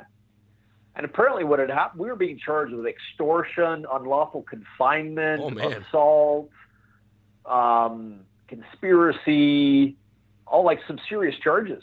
And I'm like, listen, so we called Jamie Linus, who is now a lawyer, who at the time had finished law school but hadn't written the bar. So we decided we'd call him. So he was all excited because this is like his first case. Right? He's not even a real lawyer yet, but he thinks he is. So he's excited. So he's, don't say anything. But I'm like, well, like, I'm just going to tell him, like, listen, so I don't know why I'm here. I don't know what you've been told, but this is. I was invited over for dinner. I sat there. I didn't know anything was going on. I didn't lay a hand on anybody. I didn't touch anybody. I don't know what's going on. So, I mean, and they were drilling us all night separately. And Dino was actually really upset about it. I was like, I wasn't really bothered by it. Like, this is a joke. This is totally bogus. So we go back to our cells, and Dino's upset. We're in separate cells. I'm like, Dino, I rolled on you, buddy. You're going down. I'm just joking. And then they separated us even farther so we couldn't communicate. And then we stayed there, until about 6 a.m., and then they served breakfast at like 8. And it was like this disgusting cheese sandwich, and I didn't want to eat it. So quality Yeah, fine so breakfast. we had there. all these drunk guys in the cell beside me, so I just throwing my cheese at them. And they're like, Mr. Rasmussen, please don't throw cheese at the other inmates. So then we had to appear before the judge, and we were given a conditional release, and then taken back to the jail, and then we had to sign some paperwork. I got my so they gave me my shoelaces back. The first thing I did was make a noose. I'm like, so can I hang myself now? And they're like, no, I'm out of jail. Am I free to hang myself? So like, please, Mr. Rasmussen, don't make more trouble. So anyways, signed a bunch of paperwork. So Dean's kind of upset, like, buddy, we're going to be fine. We're fine. This is all bogus. So we go outside. So somehow, I don't know how this leaked out, but there's a lot of press outside. So we go outside and we're holding the recognizant and we're holding it up, and me and Dino, and we're laughing and we're making gestures and thumbs up, and we're hugging each other and high-fiving, and people are we didn't know where they were from. These journalists are snapping photos. It was on page 2 of the Montreal Gazette. It was on RDS. It was like all of it was 2 hockey enforcers arrested for extortion. It was actually a pretty big story. No kidding. Yeah, and it all got worked out in the end. We just had. I think we had just conditional terms, and I think we paid a small fine or something like that. But I had to get a lawyer and stuff. But it was a bit of a mess. But that was Jamie Linus' first case. So he's actually a successful lawyer now in Sorel. No, in Longueuil, actually, where he lives. Look at that! You popped his court sherry. Yeah. Oh man, that's too great. Yeah, he was a good guy. So we became good friends. He's a good leader. He was the captain there. And Dino was there, and so they were my 2 best friends on the team. Right. Yeah, Dino's a beauty. For those out there listening, you can definitely go check it. Oh no, you can't. Damn it. Sorry. I'm thinking now because of course Fourth Line Voice, his podcast is down now, and he doesn't know if he's going to be able to get it back up. But he had an awesome interview, and it was super in depth with Dean Mayrand. So now here I am. Yeah, I heard it. Yeah, I heard it. So. Yeah. So we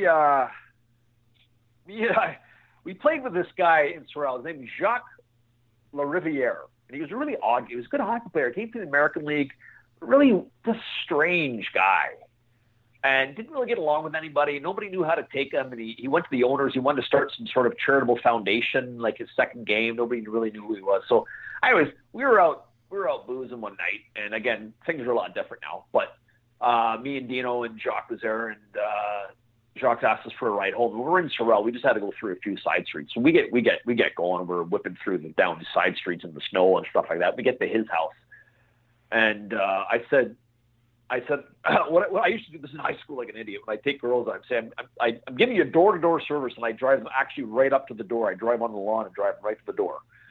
So I said that to Jacques. I said, I'm driving you right to the door. There's like 3 feet of snow. So I pull around, and I'm going to back up on his lawn through the snow right up to his porch like an idiot. So I get going backwards. I punch it, hop the curb, and I get hung up on a fire hydrant. Okay? So the car's hung up on a fire hydrant now. The wheels are spinning. We can't move. So his dad, we're laughing. I don't know what to do. So his dad came out. His dad was drunk. His dad came out, and he gets his car, and we're trying to pull the thing out, and we're revving it and back and forth. We got the rope, and the rope snapped, and we finally get it off. We finally get the thing off. It must have been an hour. Get the car off, and then we just kind of pull it in the driveway. And his dad was all excited. We were there, and we go in his house. We go in his basement. We started drinking this Porto that he had. And I don't normally drink that much. And we drank probably, I don't remember, but I don't remember when we stopped drinking. All I know is that me and Dean, who's 6'3", about 250, he and I woke up in the same twin bed. Oh, man. I don't know. We both woke up the same time. We turned over, we looked at each other. We're like, what are you doing here? Like, I don't know if there was an encounter. I hope not, but I don't know. That's all I remember from the night. And we had a game that night. And I was so hungover, I could barely walk. And Dean had to drive. He pulled over twice. I puked. And he drove me home. His car was at, I'm just trying to piece it all together. I had an apartment there, so he anyways, he dropped me off at his place. He took his car home. So I went to bed. I set my alarm. Okay, so I'm gonna sleep all day, and until it's game time, wake up and whatever, grab a shake and some Gatorade and get going. And I slept through my alarm, and I wake up, and it's like, I think the game was in Granby, and it's like a snowstorm, and I'm like really late. So I'm flying through the snow in my car, which has just been taken off a fire hydrant. It was damaged. Yeah. And I'm flying, and I get there, and I get there so late I miss warm up. And again, it's like, you're supposed to be an hour and a half before the game. You got to be there early. You got to be, stretching out, get ready. And I show up, and I'm really hungover. And I tell Gilbert, I say, listen, I'm sorry, I slid off the road. I had to get help. I had CAA and it come out. You guys are lucky to have me. I'm lucky to be alive. All this kind of stuff. So he's like, okay. So we get out there, and I'm on the ice. I'm like, I don't know how I'm going to do this. Like, I was just in so much pain. And I was just like getting the puck and just chipping it out and stuff like that, and just taking like 30-second shifts and stuff like that. And then this John Murphy, he's a good guy. He did something to one of our players, gave him a cheap shot, and I said, let's get going. I don't know how I did this. It must have been all adrenaline, but I absolutely beat the piss out of him. Just it was one of the best fights I've ever had. Just toe to toe, I was just feeding him uppercuts, and it was like towards the end of the period. So I got there's like 4 minutes left in the period. So I went to the room, and I'm in the room. I'm just exhausted. I'm sweating. I'm just like, I couldn't catch my breath. And Gilbert comes in. That's the only thing he wanted to talk about was the fight. Like, he was so excited. So the next I go for the whole bench is yapping at me. The next shift I go out. They sent out their heavyweight. I think it's Jonathan Grayling, and he says we're going. I'm like, okay. So we get going. So I get going with him, and I land a few big shots early. I just pumping hard. I tagged him a few times, and I rocked him, and it surprised him. And I was really feeding him, and then I was exhausted, and all I did was just seatbelt him. I just grabbed him and just bear hugging. I just didn't want to get hit. Like when I'd like to fight open. When I thought if I'm going to be in a fight with the guy, I figured I want to at least punch him. But I was just too tired, so I just kind of seatbelted him, and he kind of got he was getting frustrated, and the rest kind of came in, and I got tossed in 2-fight rule, and I got the shower, and I got to sit in the stands and catch my breath and have something to eat and recover. And I think I somehow got an assist. And I think because of those 2 fights, I think Gilbert gave me player of the game. Nice, all hungover and everything. Oh, I don't ever remember being that hungover in my life.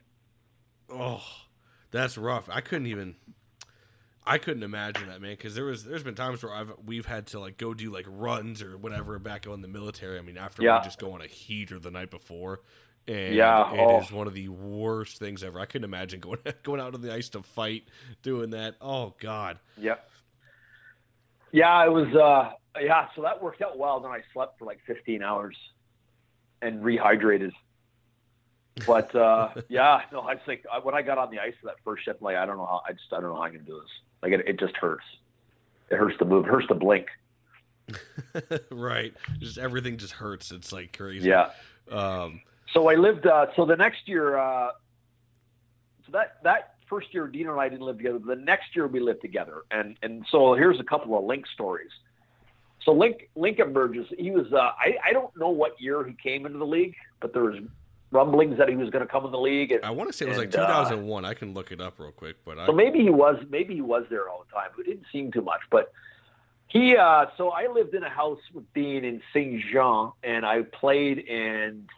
I don't even remember what team I played for at that time, but Dean and I weren't on the same team that year, but we were roommates, and we were also roommates with John Hewitt, who's a good buddy of mine. Who's also he's the guy that Tony Charcello sent guys after because he thought he broke into their house. That was an interesting place to live. So I don't know, Link. So this guy Dean was friends with this guy Victor Gervais. He was a really skilled guy. He was a good hockey player. So him and Link used to carpool to the rink together for practice. And Link would kind of pat him down for his lunch money every day. So Link would kind of take $20 off him. And it got to the point where Victor couldn't bring his wallet because Link could just take his money. So Link came. I don't know. It was weird. Link came over one day. We're not sure why. To our place because he was kind of in the neighborhood, and him and Dino. I mean, I don't know, just a respect thing, but they just kind of were talking there. And he had a baby, which kind of horrified me. And the baby started squirming, and I said, "Oh, don't drop him. We don't want him to turn out like you." Oh. And I found out later. I found out from a couple guys. Oh, Link didn't think that was funny. Yeah, Link's not happy. So 10 words you don't want to hear is Link Gates is looking for you, and he's not happy. Yeah, no kidding. So I laid low. I literally laid low for like 3 or 4 weeks. I was like, I don't know what this guy's going to do. So I ran into him one night at a bar, and I went over him. He was, he had a few in him already, and I was like, oh, like this is, I didn't know what to do. So I went over and said, hey, like this Link's I already just loaded. joking. I'm going to get nothing. Yeah. I had to get a chair smashed over my head. I'm like, Link, man, I was just joking, man. I just my dumb sense of humor. I didn't mean anything. Buy it, and let me buy you a drink. So anyways, I picked up his enormous bar tab, and they were good after that. That's all it takes with Link. Just get him some beer, and he'll be happy. Yeah. Oh, man. Well, you said you got a couple, man. You got another Link Gates story? Well, yeah, he used to, so I got this from Victor Gervais, the guy he'd take his money off. He'd go to practice, so they go to practice, but instead of practicing, he'd just steal sticks and sit in the stands and laugh at everybody. And they couldn't get him to practice, and he just keeps stealing equipment, and eventually they traded him. But before they traded him, he used to smoke. He'd go over to one of the guys' places, and he'd smoke weed every day. And they did this, for like a couple of months. And finally, he says to him, he's actually a buddy of mine, but he said to him, he's like, Link, you got to give me a few bucks. So he goes over there and after practice to smoke some weed, and he doesn't. Link, you got to give me a few bucks. And Link didn't have any money, so he actually had to chase him. He had to actually chase him out of there with a knife. And Link went down to the parking lot and was losing his mind and took his car and started ramming his car. Oh my God! He turned it into a demo derby. Yeah. And then that was the final straw. So they traded him after that, and the car was a lease from the team, and he took the car. They traded him like the summer, like East Quebec, and he took the car with him. And they had to send like a police escort to go get it. Oh my God, that's it. And you know what's funny is it's just like. It sounds shocking, but I'm just not surprised because it's Link Gates, so you can't be surprised by any of it. Yeah.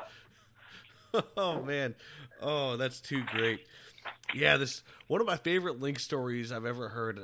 I think it was Fourth Line Voice who told me about it, but somehow, some way, they were at like an IHOP or a Denny's, and Link was like mad the food was taking too long, and he ends up punching out the chef in the back.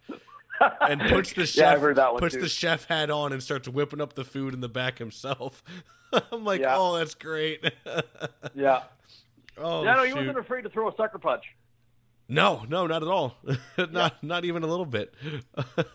Well, so you end up in Three Rivers, man, and you said you wanted to tell the story about how you actually managed to rack up 200 penalty minutes. Oh, yeah. Well, I'll get to that in a bit. First of all, I played with LP Charbonneau in Three Rivers. I actually really liked him. He's got a hell of a lot of PIMs. He's the dirtiest hockey player that's ever played. Dirty. And he'll be fine with me saying that because he embraced the role. He played it really well. He just loved having teams hate him. He was just a prick. He was tough, too. The thing is, he was tough, and he could fight. He just didn't. He refused. He would turtle. He would suck guys into taking penalties, then he'd jump the leading scorer, then he'd slew foot the goalie. And the first time I played against him, he's one of the guys I said we played this team before November, and there was 3 guys that had over 300 minutes, and he was one of them. And he kept sticking me in the nuts. Every time we were on the ice, he was laughing like this. And I was like, I'm trying to get him to fight, and he wouldn't. He was just laughing at me. So finally I said to him, if your stick touches my body one more time, I'm going to spear you right in the face. And he just laughed. And we never got back on the ice again because I'm sure he would have. But anyways, I played with him, and he was actually a good teammate. He was a good guy. So he played for Three Rivers. He lived in Sorel. He was so hated by other teams that he actually had to move. He had to move his family. Oh my God! that's how hated he was. But could he ever get the rink fired up? The whole arena, the whole team, the coach. This coach in Sherbrooke was a bus driver. Used to be a bus driver, and Charbonneau would skate around the ice during the play, pretending he's driving a bus, and it would drive the coach crazy. The coach hated it. And he'd get the odd time he'd get a 10 for it. Oh man. So yeah. So yeah, I got to 200 penalty minutes. So that's kind of like the bare minimum to be like a donkey. If you're going to be a hockey donkey, you got to get at least 200 pims. That's kind of the bare minimum. So I was at 190, and it's the last game of the season. I'm thinking, okay, how do I get 10 minutes here? I don't really feel like fighting twice, and I probably shouldn't take 5 hooking penalties. So this guy I didn't like, I can't remember his name. We were on the ice, and he kind of tried to take a better run at me. He kind of missed. So it wasn't a big deal. We get off the ice. So I get this idea. So anyways, the next time he skates by, I just stand up, I take my helmet off, and I whip it out. There you go. So it kind of surprised the bench because it's not a typical hockey play. But anyways, I hit him in the back. It surprised him, and I got a 10. So it got me to 200 minutes. There you go. You threw it at him Mike DeGurse style. Yeah, Goose. I played with him for a bit. Yeah, what was your thoughts on Goose, man? I had him on the show a while back too. Goose was awesome on here. I played against him a lot in I think the Whipple, but he was a good hockey player. I don't remember a lot about him, but he was a good player and he was tough and he'd fight. He just one of those guys. He'd hit and fight and score and he'd do it all. And I only played with him for a bunch of games somewhere in Quebec. I think it might have been Three Rivers, and I think they didn't keep him for some reason. I'm not sure why. Oh, really? But we only played a handful of games, and I was bugging him about how he jumped me one game, and then he was kind of hurt his feelings, I think. But anyways, that was my only run-in with Goose. Right on. Yeah. So you ended up getting the 200 pims, so you finally got that under your belt because the year before you had 177. So yeah, you managed to finally get it. Finally cracked 200. Yeah, and it was that year too. Just real quick, I want to ask you before we go to Laval, V2. You fought Donald Brashear. What was it like fighting Brash? I did.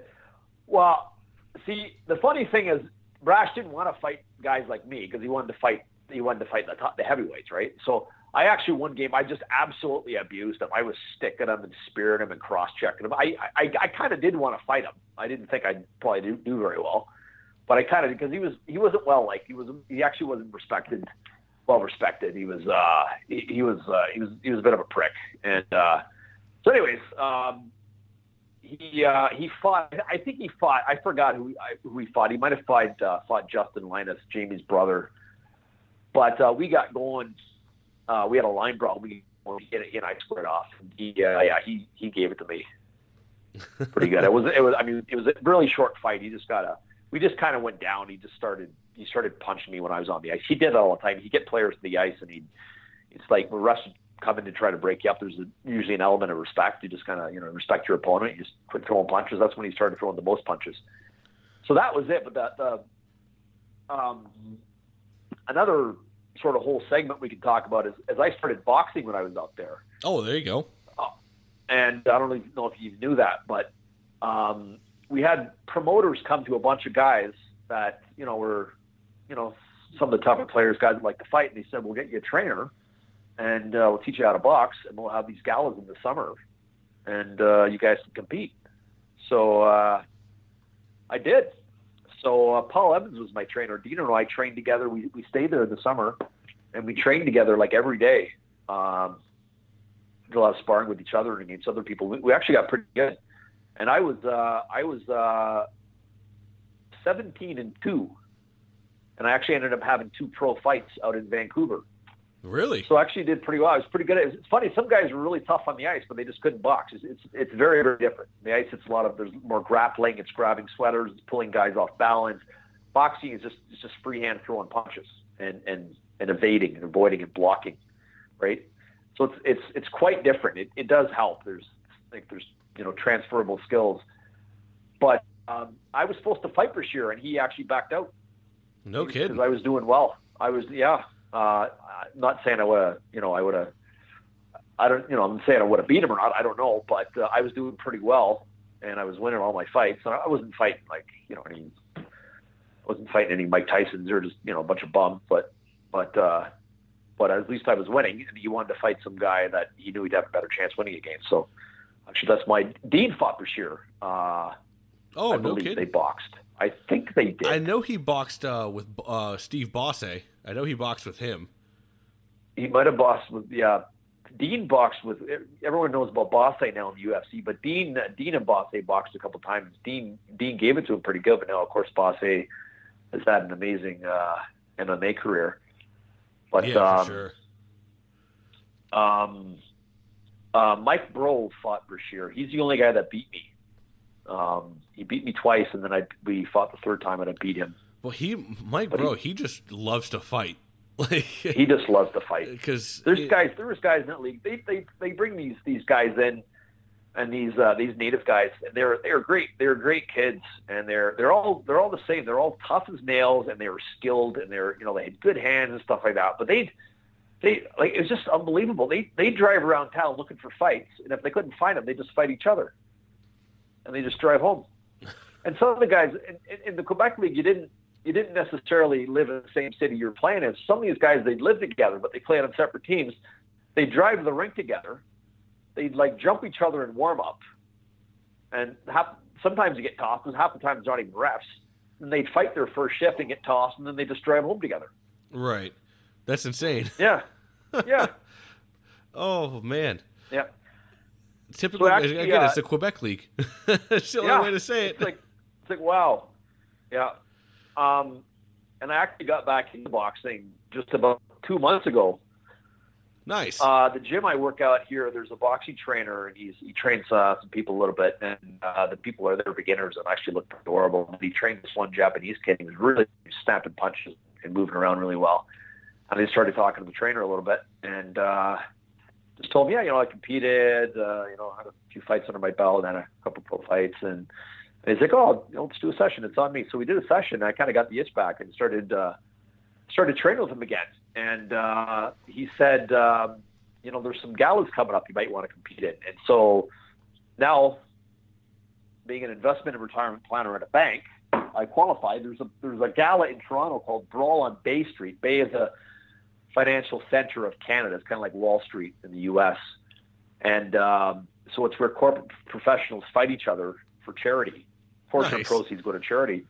So the promoter called me. He was so excited, and I was the headliner. I was the main event, and it was supposed to be May the 7th, but it's postponed 6 months. So I was training twice a week. I've been training twice a week boxing again. And the promoter's like, "When's the last time you fought?" And I said, "Well, other than one church hockey game, I haven't punched anybody in the face in 14 years. So that was my last fight." So he's like, 14 years. You can forget how to walk in 14 years. No problem. So he's setting me up with a guy who didn't have a lot of experience. But so anyways, I'm really disappointed, but it'll be going on in November. So when this whole crazy virus stuff, hopefully it'll calm down soon. And we'll get rid of this plague. There you go. Yeah, that'd be sweet. So, yeah. I know Mayrand actually opened up his own boxing gym too. It seems to be doing quite well. Yeah, he did. So it's good for him too. He's doing very well. He's doing very well out in Cold Lake, Alberta. He's got a boxing gym. I see his stuff, and he's quite good. He's got back and he's competing again, and he's doing well. He has potential. He could he could do some damage. Oh yeah, for sure, absolutely. Yeah, Dean's just a huge dude, just a massive human being. He actually broke his hand on my head sparring. So really? One thing I will say, you can't teach this. I can really take a punch. Hey, so you don't good necessarily want to, but it's something you can't teach. I have walked into so many bombs, and it just kind of stuns me a little bit. I keep going. So Dean just hammered me one night sparring, and actually broke his hand on my head. I've had a few guys break their hands on my head actually. So there you go. Kind of felt bad. He was out for he was having some problems with his hand. I think he told you that on was it this podcast? He was saying he broke his hand a few times. Oh no, that was of course Fourth Line Voice. Yeah, so, which of course you can't even hear it anymore. Yeah. It sucks. Anyways, moving on, you got to Laval here, and you had quite a team. Well, you actually had a guy who was also a previous guest on the show for the LNH special, but you had old Curtis Swanson on the team. What was it like playing with Swanee? Curtis Swanson, 20. I tell you what, he got better. I heard it was either Lambert or Renard saying how he just kept getting better and better and better. And but when I played with him, I was afraid for him. Like he was fearless, and he'd go out and fight the toughest guy on the other team. And this guy is like, I mean, he maybe played AAA hockey and no more. Like he was not solid on his feet at all. He's a big guy. He's about 6'2", 6'3", about 220. He's a big man. But he wasn't very good, and he would get pounded sometimes. Sometimes he'd do pretty well, but he would just get absolutely pounded. And I was afraid for him. And but he was fearless. He'd go out. He went every night. Every night he'd go out, night in, night out. He'd fight everybody and anybody. And he got better and better and better. And I left. That was my last year. But he kept playing. He kept getting better. And I saw some videos. I've seen some videos of him. And yeah, he improved a lot. He did quite well. Yeah, a huge fan of Swanson. He had, what was it, 70-something fights in a season. That's just unreal to even think about. That's what I'm saying. Like, he just loved it. He just couldn't get enough. He didn't care if he lost. He'd just go out. He did. Next shift, just go out and fight. But he got. I don't want to. He's listening in here. He's a tough guy. He'd fight all those super heavyweights, right? And he wasn't quite ready for that, right? But he got to the point where he was. Right. Yeah. Great. But when I played with him, he wasn't quite there yet. So he was on the wrong end of a lot of fights. But he ended up doing well through his career. Yeah. Another guy you had on that team, and of course, legend in the LNH world, and he had a couple NHL games too. But you played with Pat Cote. Oh, yeah. What was it like with Cote? Oh boy, he's the scariest hockey player I've ever seen. He's absolutely jacked. He's about 3'6'4", just ripped, Hockey chiseled. DB has him at 6'3", 199, and I can tell you, folks, he was definitely not weighing in at 199 in the LNH. He was probably up at 260, 270.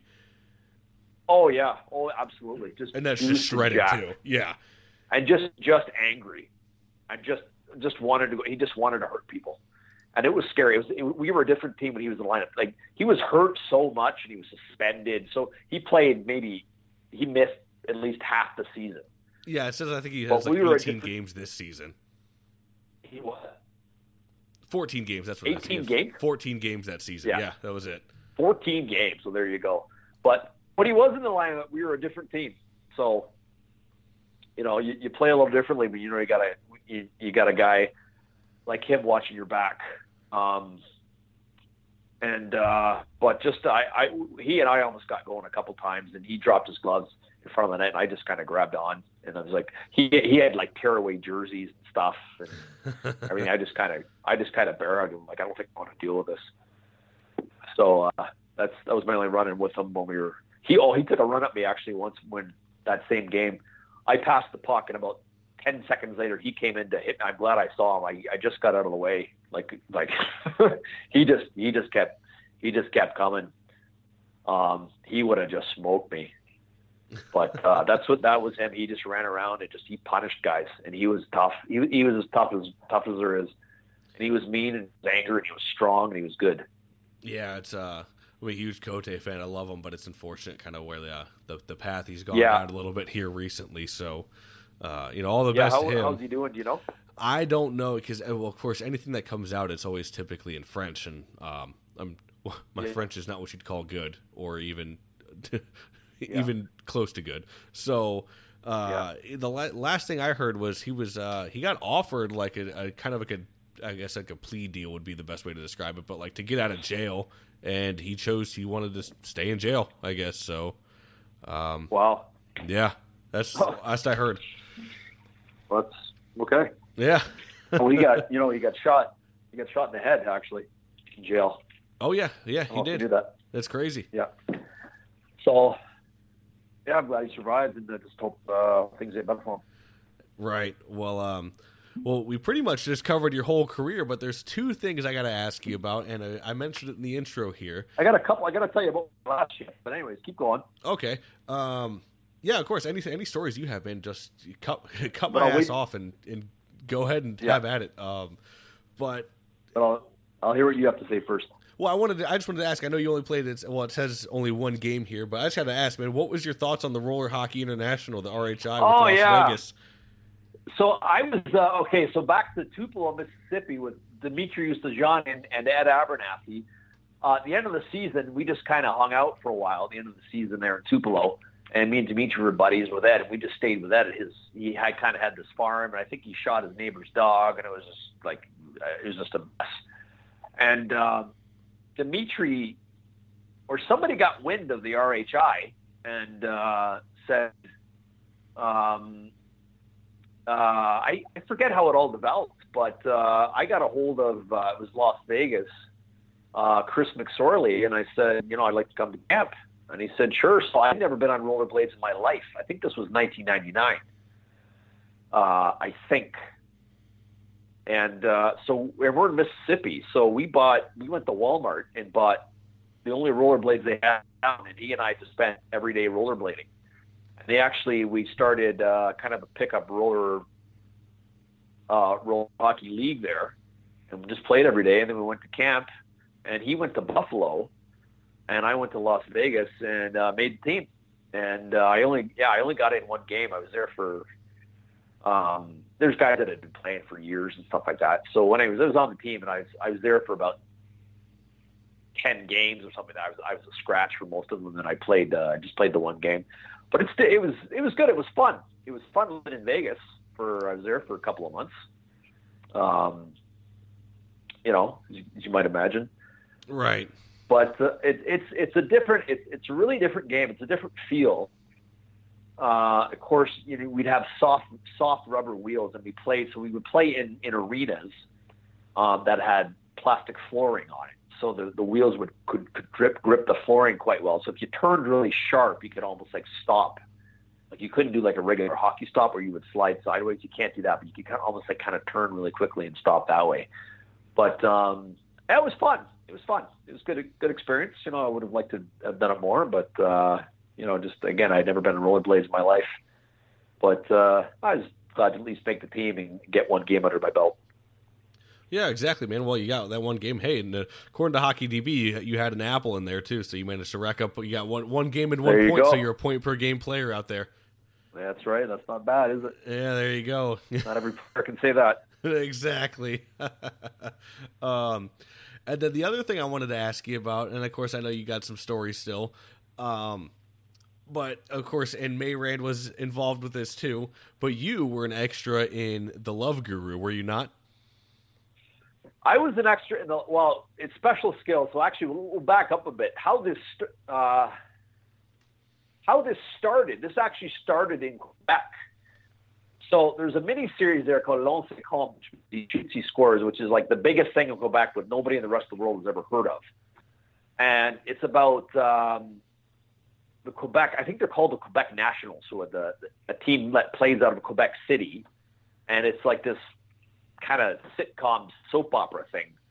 I don't think it's a comedy. I don't even know. But anyways, they asked a bunch of guys if they'd be interested in doing it.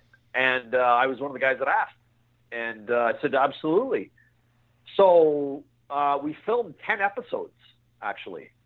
And it was a lot of fun. So it was, we played, so we would have set plays. How it works, I was actually in Miracle and Love Guru as well. And I've done a bunch of commercials, and I was in an HBO miniseries, Rent a Goalie.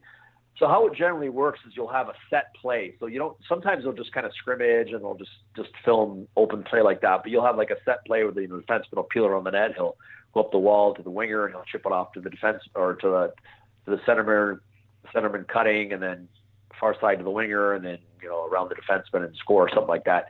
It's actually kind of hard to choreograph, because especially for the defending team, because they have to make sure that they have to allow the play to happen, but they have to make it look like they're really trying to stop it. So, but it was neat. It was, we were filming quite a bit. 10 episodes, so it's for a couple of months.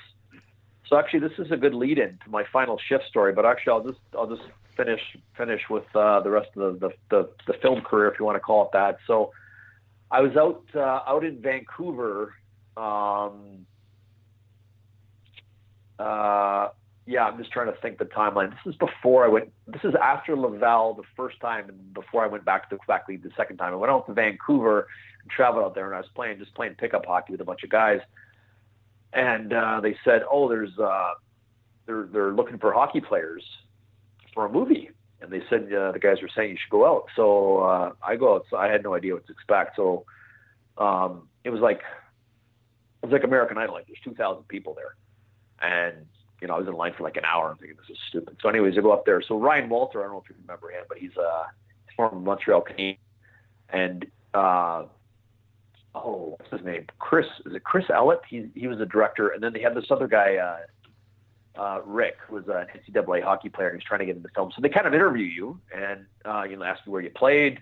I said, played a few years of pro, and based on your look and stuff like that. So out of about the 2,000 people that went for the audition, if you want to call it that, they gave 300 people a tryout. So they give you a number. I'm thinking, like regular tryout, you'd be running some drills and scrimmaging and stuff like that. But all it was like one at a time. You'd skate. They'd have you, skating around pylons, pivoting, stick handling, taking a shot, and they just kind of film you. And then they next. They just have guys go through that, and they just kept cutting guys, and they kept about 50, and I was one of the 50 that they kept. So they initially put me on the Russian team because they wanted the best players on the Russian team. So this is Miracle. This is Miracle, the Miracle on Ice story. The movie's called Miracle. It came out in 2001. Kurt Russell's in it. It's actually a pretty good movie. So, but then I was moved to the Swedish team. I played on the Norway team. I played on a bunch of teams. They wanted the Russians. How they wanted to cast it is they wanted to have the American players smaller and younger, and they wanted to have the Russian players older and bigger. So I'm 5'11", about 210. So they wanted to have most of the Russian players like 6'2" and up, right? Casting it like men against boys kind of thing. Right. That way. So I was initially on the Russian team, then I was moved, and then I was on a bunch of different teams there, and then I ended up being like on the Swedish team on the podium at the end. So that was fun. It was good. It's a good experience.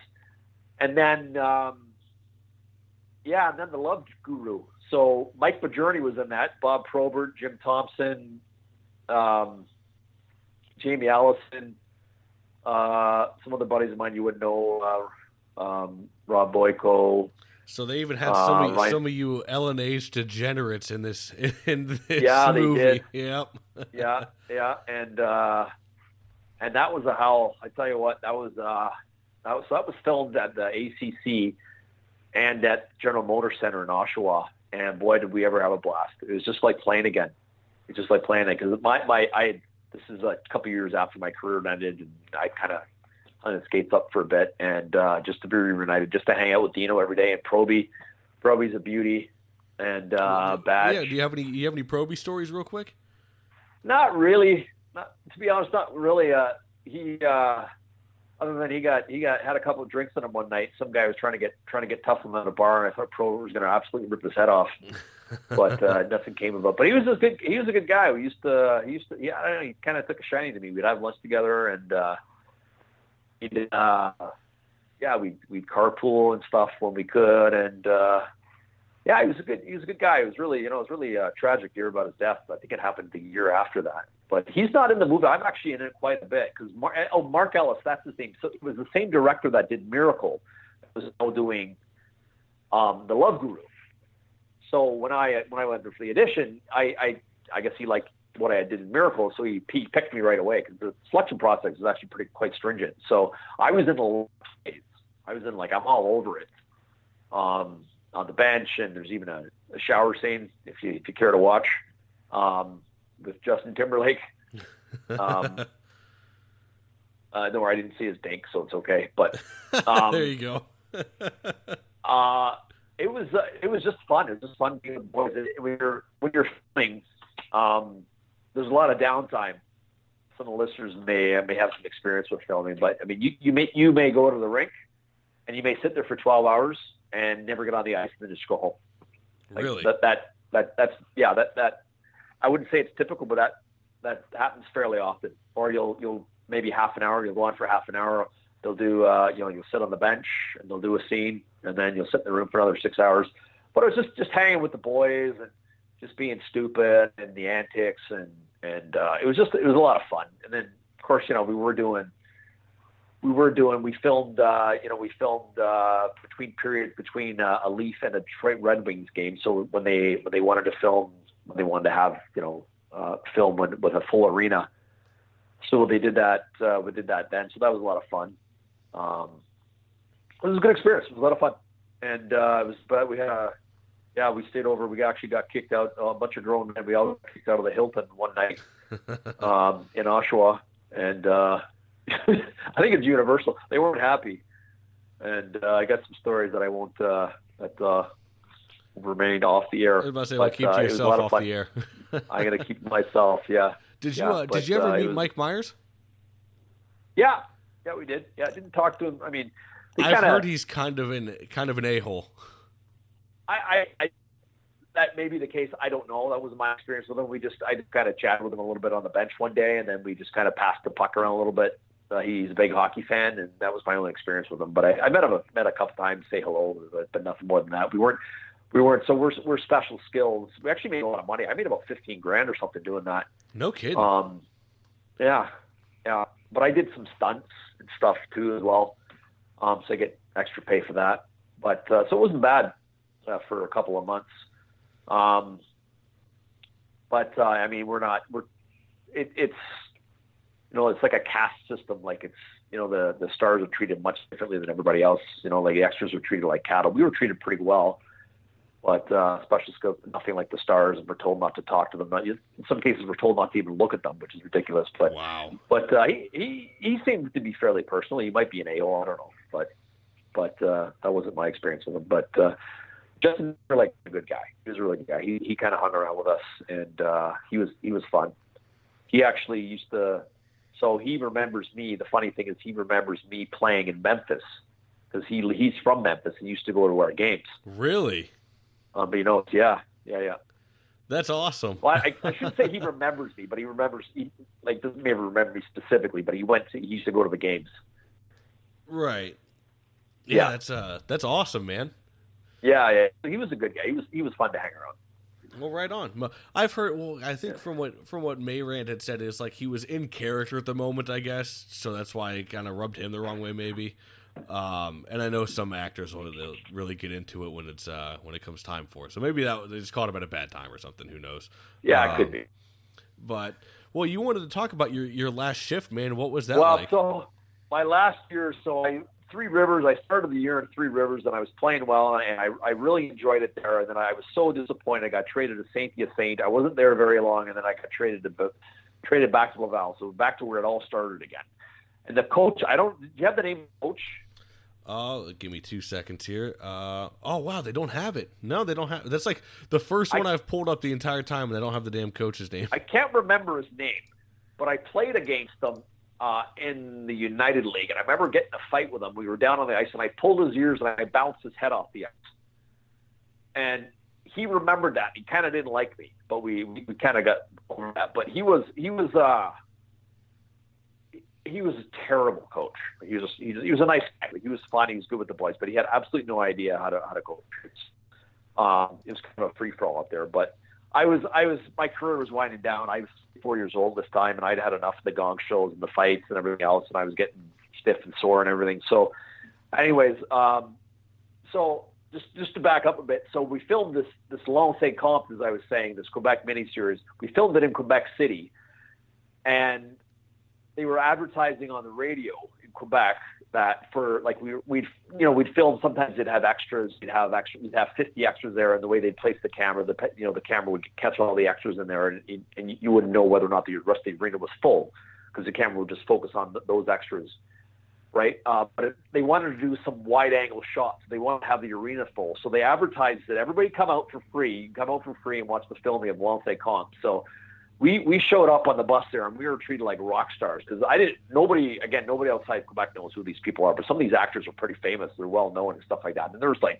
people going crazy. We got off the bus and girls screaming and wanting our autographs and everything.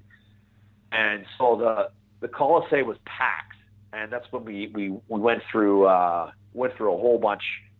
That was the final game of the season, actually, when they win the Stanley Cup. And I went through a whole bunch of plays. We filmed for most of the day. It was a ton of fun. And I was in a lot of the plays and stuff. So I felt like I was kind of a hero. I probably wasn't, but it was fun.